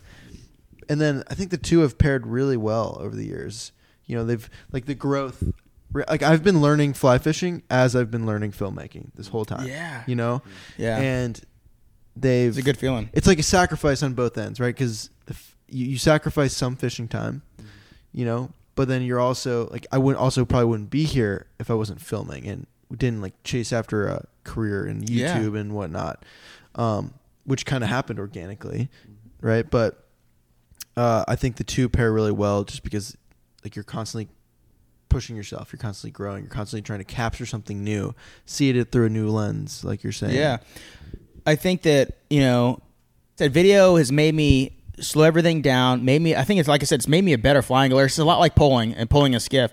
When you're pulling a skiff, you're so aware of everything else going on and you're able to see things happening. Dude, you learn so much just watching.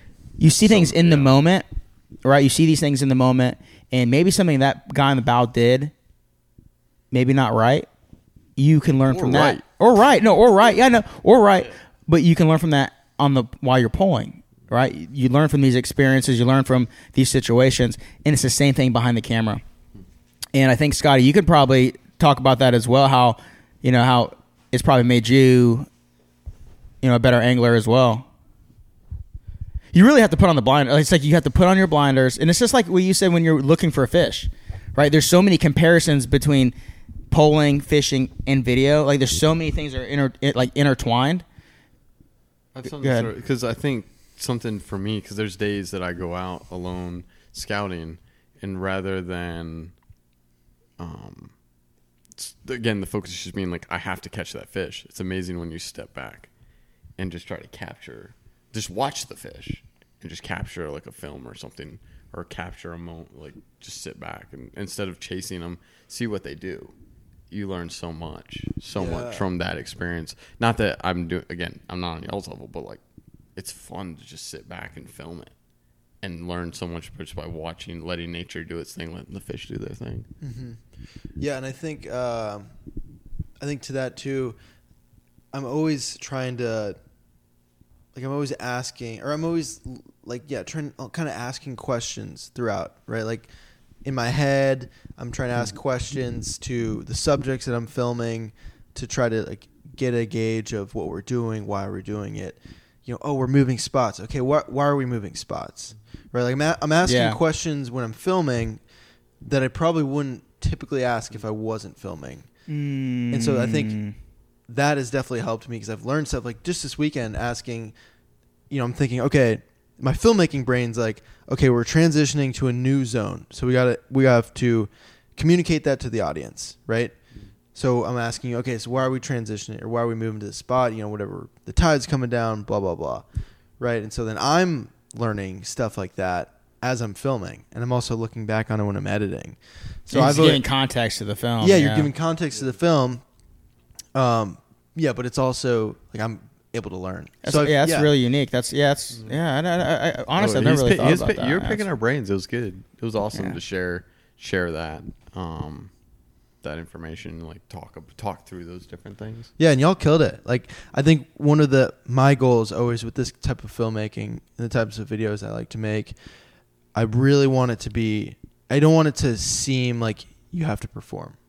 right? I want people to feel comfortable. I want it to be very natural, organic. I want it to just be like I'm asking you and I are having a conversation. Yeah. There's no camera on, and so sometimes it's really subtle where I'm holding the camera or whatnot, and so I think this weekend was great because like you guys killed it on the camera and stuff, and Appreciate it. Out there having fun. well, yeah, Like, exactly. We're just having fun, but that's fun. the best. Yeah. That's like the dream, right, for filming because you want to capture those organic, just like fun moments. Hey, we haven't even talked about the flood this morning, which was pretty epic Yeah. too. Which is sun was shining. Well, let's bring this tangent. Yeah, back. I was like, we didn't even. Back to the we story. talked. We got so stoked about that last 30-minute window, and then we got some beers flowing, and we haven't talked about the flood this morning and how epic that first, was. Like, Yeah, that was this morning. That was this morning, which first feels cast. like 3 days ago. Like we roll up on the flat, and that fish was tailing. Happy. I'm like, you guys are still kind of getting ready. I'm like, guys.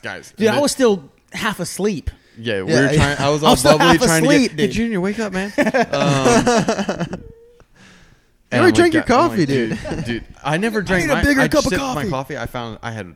I barely drank my coffee this morning because it literally went straight into like Yeah. there's a tail. Was that the one that fell in the water? No, That was the day before, my So the coffee, Yeah. that was this morning. The coffee fell in the I water know this it. morning. Yeah. We'll get there. Yeah. Whoa, Man, we're whoa, just what's catching on? everything. Sorry about that. Dude, that fish was tailing and happy. It's like, there's your fish. Get ready, dude. First cast, man. Was the first cat? It was like your cast. first or second, First or- but early. It was the same fish, It was first the or second first cast. fish. Yeah, First I mean, shot we had I of mean, the fish. took all the everything we'd been talking about for the couple of floods. Spent before all that. night studying. Spent all Apparently, night studying, like, probably did your just writing homework, notes. Showed up for the test. Like I'm putting Aced it right. it. I'm putting that fly right there. I'm gonna pull it. Wait. Oh, don't look at the fish. Got it. Oh, dude, he was, Cast, lead dude, the that fish. Got it. That fish saw your fly from. It hadn't like it was at least a foot from the fly. And you got it on film, right? So Yeah, we it's on might be able film. to get to share this with people at some point. Dude, that fish saw your fly and just like rushed it and crushed it. He literally got to that fly Dude, from where he was crushed it. in literally I half lost a my second. mind. I lost my It was mind. so sick. He Dude. literally the heat attacked was it. Like he didn't just amazing. eat the fly. He saw that fly and he attacked it. Like he literally saw it, attacked it, beeline. And that doesn't happen every time, like but that. when that happens, compared to what we were seeing the dude, day before, right? Like, that is, yeah, I lose. I don't care. I'm just gonna. That's gonna put a smile on my face all day. yeah. Um, Like compared to what we were seeing the day before, where like it was like kind of like 50-50, where there was some fish that were tailing, and I guess you can say happy, and then there was fish that we were making some really good shots on. because you were like, "Am I doing something wrong?" I'm like, "No, Yeah. nope, just well." We talked about things to do better, but like Ultimately, you had some yeah. good cast. Some fish rejected you the day. Good prior. enough. Good You enough Caught, to you caught that eat. one that we thought you should have caught. Then you caught that one fish. And then, but dude, those fish this morning were like, we are eating that fly. Yeah, dude. We are not. It was, dude, that fish crushed Yeah, it so first, hard. You're like, yeah, we just get out there I and we're just like, couldn't believe it. man, you know, it's such a nice morning. But oh my was god, really there's a fish! nice. Oh my god, we're on. And then he popped And then he up. right popped up. away. Everybody's like, oh, Did he the pop fish. off or did he spit the hook? He came off the hook. He spit. Did he I- spit so it? He what- spit for it? whatever remember. reason, Yeah, I don't remember what I mean. When you're fishing, and this is for The days are all mixed. When you're fishing in that thick grass, so many things can happen. You know, that fish tries to eat the fly, and your hook. There's a lot going on in there. So for whatever reason, and then all the pressure on the hook when he starts plowing through the grass, because you had him on, and then before that he popped off. I do remember that was a big fish. That was a 'cause big fish. When I strip set him, it like It was a nice usually you fish. strip set him and you can kind of pull him a little. No, Dude, it Wasn't was not the fish having we. it. Not the It was fish like- we catch. That I'm dude. joking. Yeah, that dude was. It just That fish stopped. was going the other way. yeah. And so I think I lifted my rod a little prematurely, but I mean, reckless who knows? abandon. Yeah, Who knows? You know, I mean, it's a fish. You know, ultimately he can do that and come straight towards you, and that he knows? maybe he crushed it, but that hook isn't all the way in there, and now he's coming towards you. You're trying to get line tight. Like it's so. Like I said, there's See, so I much think stuff this going is the on. important part is when you have something happen, whether good or bad, reflect on it because you always want to be better for the next fish. Because on the next fish, you were extra careful. I watched. You were extra careful on. We should. Anyways, 2 that minutes fish later. that fish pops off, and I'm like, Literally the Scotty, next fish. don't worry about it. I got you another fish. We turn. We go start working towards that fish. Happy as it could be. Again, Boom. laid that fly right out there. It was just right in front of him. Pull. Little ticks. There's the conversation. Rewatching the conversation was a lot of fun. Yeah. And you stuck that fish. I'm like, what is going on? Dude, How'd that feel, Scotty? Oh my god. How'd that feel? Dude, it just Put it into words. It all happened so fast. Like it was, oh my god, I lost him. Damn it! And then like right away it was, there's a fish. Oh shit. Okay, and then you're back, and then you Boom. totally forget about that last Yeah, fish. exactly. And then then I hooked him. But then I think that's why it's so hard to collect all the memories because like you just forget about all this stuff. So much happens. So much happens. You're just so stoked too. It's hard to explain it just in words. You have to watch the video to understand. That fish took you for a ride. Dude, I thought I would panic because he took me under that. He said I panicked. That brush. Do I keep reeling? Do I? I know. That's when your coffee fell in, right? When we were trying to. No, the fish. I backed the boat up. The fish had tunneled through a bunch of thick grass. I backed the boat up, used the push pole to get the fish out of that grass, get your line out of that grass. The fish then ran behind the boat, got in the trim tabs. I'm in there. Oh, yeah. Coffee. I had been trying to drink my coffee. It was up on the polling platform above me. It falls off the polling platform since we're all on the same side of the boat now. That's right. A boat leans over. It falls off into the water. I'm like, forget that.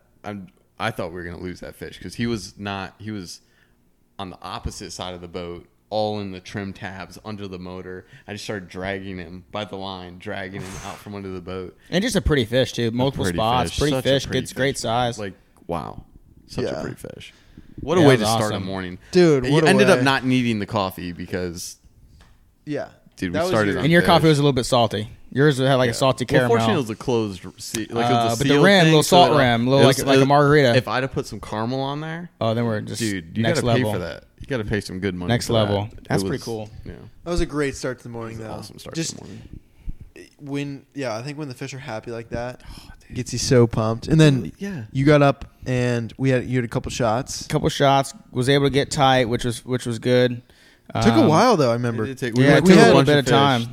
It's weird how they can be so happy, absolutely happy to where they'll just launch forward and crush a fly, or they just want it, and then you move 100 yards and the fish is like, man, not playing this game.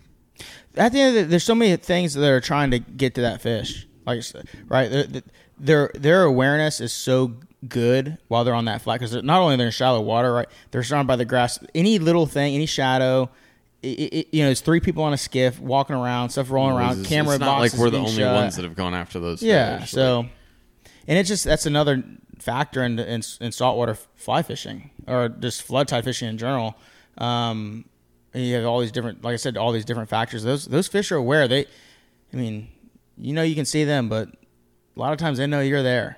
And once they do, their awareness is on 100. And as soon as you see that tail go up, that thing will sink down. And you're like, how can this fish disappear in this amount of water? And they do all the time, all the time. You come up to a happy fish, you're like, how? This fish is literally just Houdini'd us. He's there. Might have heard us come up. there was that one shadow, fish that we saw from so back far away, into a corner, 300 yards, just into a corner. Like, I hate giving distances because it's like, oh, you're probably exaggerating. That fish was way out there. Like, he was so happy, tailing, flopping around.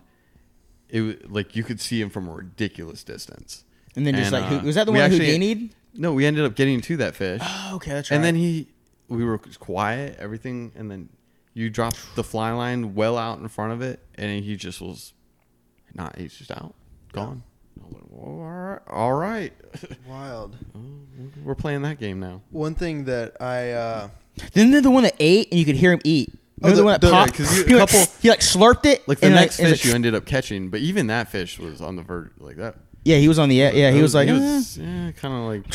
Which ones? Yeah, there was one that we heard eat, like literally Your slurp. fish. Was that That one was who ate that off the grass? yeah, that he ate. because you were fishing off the left, I think. Or something. Yeah, it's like all bundled up. It meshes together. Yeah. Yeah, but I mean, That was a cool fish. Anytime you can get multiple fish on a flood, man, that's a good day, dude. That's a good day. There was days that we used to go out, man. We caught one. We were freaking through the moon. Yeah, flood we're tide through the fishing moon. on the fly is definitely not. It's not a numbers game. Well, you beat me to the words. It's not a numbers game. There are days where you can put up some numbers, but I'm out there for the challenge. I'm out there because I want it. Like, it's all trying to make all those things come together, and then trying to get that fish to eat, and it's the challenge that takes you out there. If you're thinking you're gonna go catch a bunch of fish, I mean, if you're if you've been doing it a while or you've been practicing, you can really cast and really put it where it needs to be consistently, maybe, but it's you're out there for the challenge. Mm-hmm. I think something I noticed too was because the flood tide is a limited time. It's only a certain amount. That was a funny thing that you weren't used to. Yeah, because I'm used to, you can go to the creek. That run is still going to be that. Yeah, and I'm like, no, dude, this water's dropping. That's why you are so locked in when you're up there on the bow. That's your window. When you're filming, you're like, okay, I have this short window. We have to get all the shots. That's one of the things that makes this area pretty not just this area. I mean, there are big tides from all up and down the East Coast. From Jacksonville to Wilmington, North Carolina. Like, there's big tides. So in these tidal zones, you're working with small windows of opportunity because that tide's just moving. 6 hours, 15 minutes, you're going from high to low. 6 hours, 15 minutes, you're back at high. Like the water's just constantly moving. So trying to make, being at the right place at the right time, capitalizing on that. And around here, our tide is so big. Out of that whole stretch that I just talked about, like, we have the biggest tide out of all that. That water's just, it's moving. And so you have maybe 3 hours, maybe 4 on a really big tide, maybe 5 hours of flood tide. But it's added pressure. It's added pressure behind the lens. It's added pressure. It's added pressure being that guy on the pointy on the bow trying to catch a fish. Because it's like a count. It's like a game. It's literally like a sports. There is a countdown. There's gonna be a moment where that clock hits 0. It's time to go home. Win or lose, you're going home. Or you're stuck. Yesterday, the most, or you're stuck. Like, don't do that. It was funny yesterday because there was a point where like I ran hard to get to a spot. We got there and you were inspired with something, and I've tried to not do that at all. But you were like, "Hey, I'd like to do that." I'm like, "We got to go in there and see if these fish are here right now. We'll do that later." Oh yeah, I was like some shot. I was like, dude, we can get that another time. We have this like time, and we actually missed it. Like we were there. Tide waits for no man. We were probably there 20. Yeah, the tide waits for no man. We were there probably 15, 20 minutes late, and those fish they left that oyster mound and went somewhere else, and they were not there at that time. And it's like you're on a time constraint, and and that tide happens when it happens, whether it's first thing early in the morning, or late in the evening, or middle of the day. Like, it happens when it happens. If people. Oh, I want to come. I want to go, but I want to go do dinner that night. It's like, dude, that's when the flood tide is, right. Or the low tide, or whatever prime fishing for the day may be. Yeah, 100%. And that's why I think that's why, maybe another reason why the short form video is just because it's like, the short form, amount of time to fish, and like especially on a flood. But I think that's what it adds to the intrigue. I mean, it's a blessing and a curse, because as much as we would love to be out there all day fishing for tailing fish. I mean, who wouldn't? It's if it was like that, would we enjoy it as much? Would we love it as much? Would we be as passionate about it as much? Would it make us better anglers if it was that way? I don't know. But because there is, Louisiana is a lot of fun when you go there and they have a 1 to 2 foot tide and you can literally sight fish all day, which in theory, I don't want to, like, you can sight fish all day here, but there's periods of the tide where it's much harder and there's a lot more factors involved. But I get envious sometimes of their small tides. It's like, oh man, that'd be fun. It is fun. But then on the flip side, you also have But I love the dynamic, the flood tides, all and the dynamic, movement, and how it's a different thing every day. You cannot get in a rut around here. It's would be nearly impossible to get in a rut sight fishing in the general, like on the East Coast here. Yeah. It'd be great. I think that it there's no one way to do things, that you have to constantly adapt. And it's a fishery. It's like you said, it's a very diverse fishery, but it's changing. It changes with the seasons, and if you're not completely in tune with it, or out there a lot, then there'll be some tough days out there. There's tough days. I mean, there's tough days even if you're tough days. But I'm just yeah. You try, but you can get tough days. Yeah.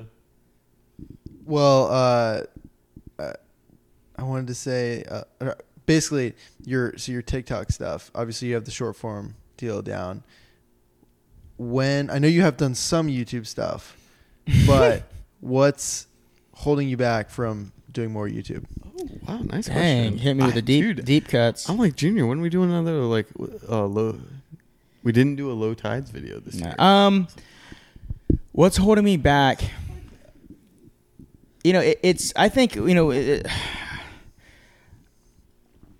I wanna. If I'm gonna tell a story and I'm gonna do a long form video on it, I want to give that story justice, and I want to give it the time and the detail it deserves. So if I'm telling a story about Scotty and the story of Wildfly, I want to give that story as much justice as I possibly can. With that being said, even if it's a fishery, even if it's Caribbean or Mexico, or even if it's the Everglades, whatever. If I want to give that fishery, that destination, justice, and I think I'm working towards. I think like Louisiana stuff like that, longer form stuff that I've been working on, that I hope can improve me as a as I guess a videographer, if that's even what you want to call it. But I think that's really I want to fine tune it so that I'm happy with the product I put out. I don't want to I'm happy with the video I put out. I don't want to just put out this long video because I should, right? If I'm going to do it, I want to do it with all, full effort. I don't want to half-ass it. I want to full ass it. Is that what you said today on the scale? Full ass it. Full ass it. I think that's get that literally tattooed on your butt. But honestly, I just want to give the story. Like, if I'm going to give a long video, I want it to be a meaningful long video from minute 1 to minute 30, a meaningful video. But I think honestly, that's what it is, and hopefully I can transition into that, and go from there. I like the little push though. I would say this is me forcing it with cameras rolling. Why are you gonna? Well, I've obviously said it before, but I think that there's like a need for. That's why I'm. That's why I like the question. Yeah, there's a need for like good, genuine fly fishing content in the saltwater, especially like redfish stuff. And like you're doing on TikTok, you're making it accessible, you're making it relatable, and I think if you can take that into a longer form onto YouTube, I think hopefully some of the people watching would agree with me. I think you guys would kill it. And one counter to what you're saying about giving it justice, I do agree with that. But something that I think has really helped me improve over the years is I read something a while ago that said a good book that is published is better than a perfect book that's never written. Mm-hmm. And so I've taken that into my YouTube stuff of a lot of times, like I am a huge perfectionist when it comes to my work, and I'm sure you are as well. And it's very easy to not go through with the project because it's not perfect. Right? Yeah. It's not how you want it. But what I found is if you can just finish a project, right? It doesn't have to be exactly how you wanted it to be, but it's good enough to put out. And you can do that over time. You then look back a year, 2 years from then, and you're like, wow, I've made so much progress. But if you never make that video over that course of time, that perfect video, you aren't gonna improve. Yeah. So that would just be something to consider that's helped me a ton. Yeah, and my brain like works in weird ways where I'm like, I know that I'm capable of, like, for me making 3, short clips or whatever you want to call it a week, for me, like, that's doable. Like, for some reason, for me, like, how my brain, like, I know that I'm capable of doing that, but I'm like, okay, if I tried to do one long video a week, am I going to be able to do that? Am I going to be capable and have the means to do that and give it the time it deserves? So for some reason, I'm like, you know what? That task looks a little bit less daunting. Like the short, like I could do 4 or 5 short clips, in a week. But for some reason, for me, that doesn't seem as daunting.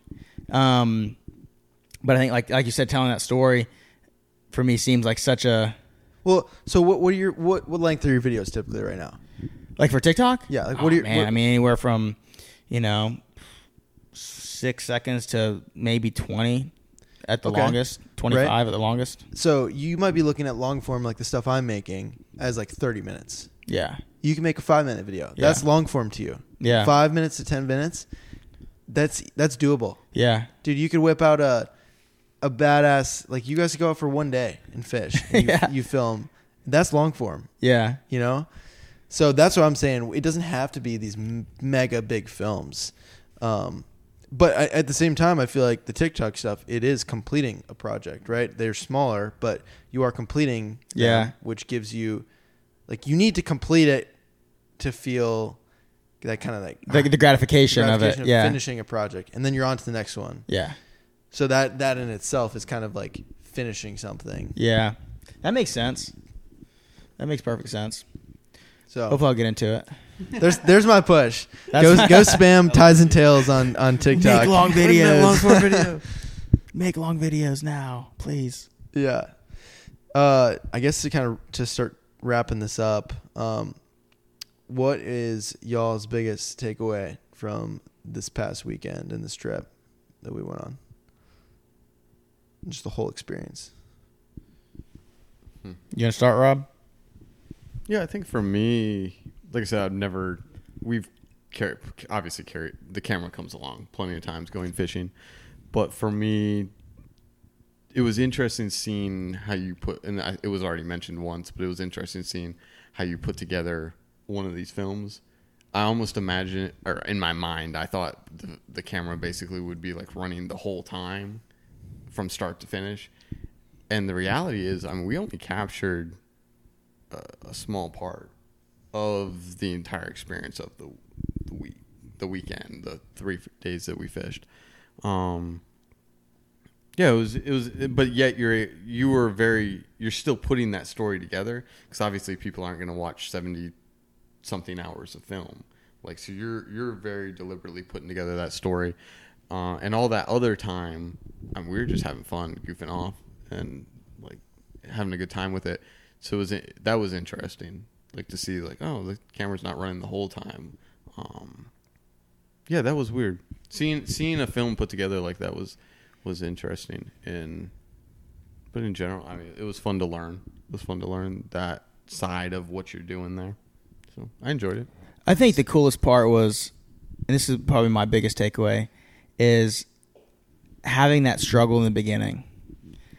Like, there was some pretty low moment, like some pretty, we were like really grinding there for a bit, right? Not just with the fishing, just all of it. Just we're really into the thick of it a little bit, really grinding it out, really pretty much struggling, and then at the end, having the glory, having the success, it just makes that success so much sweeter.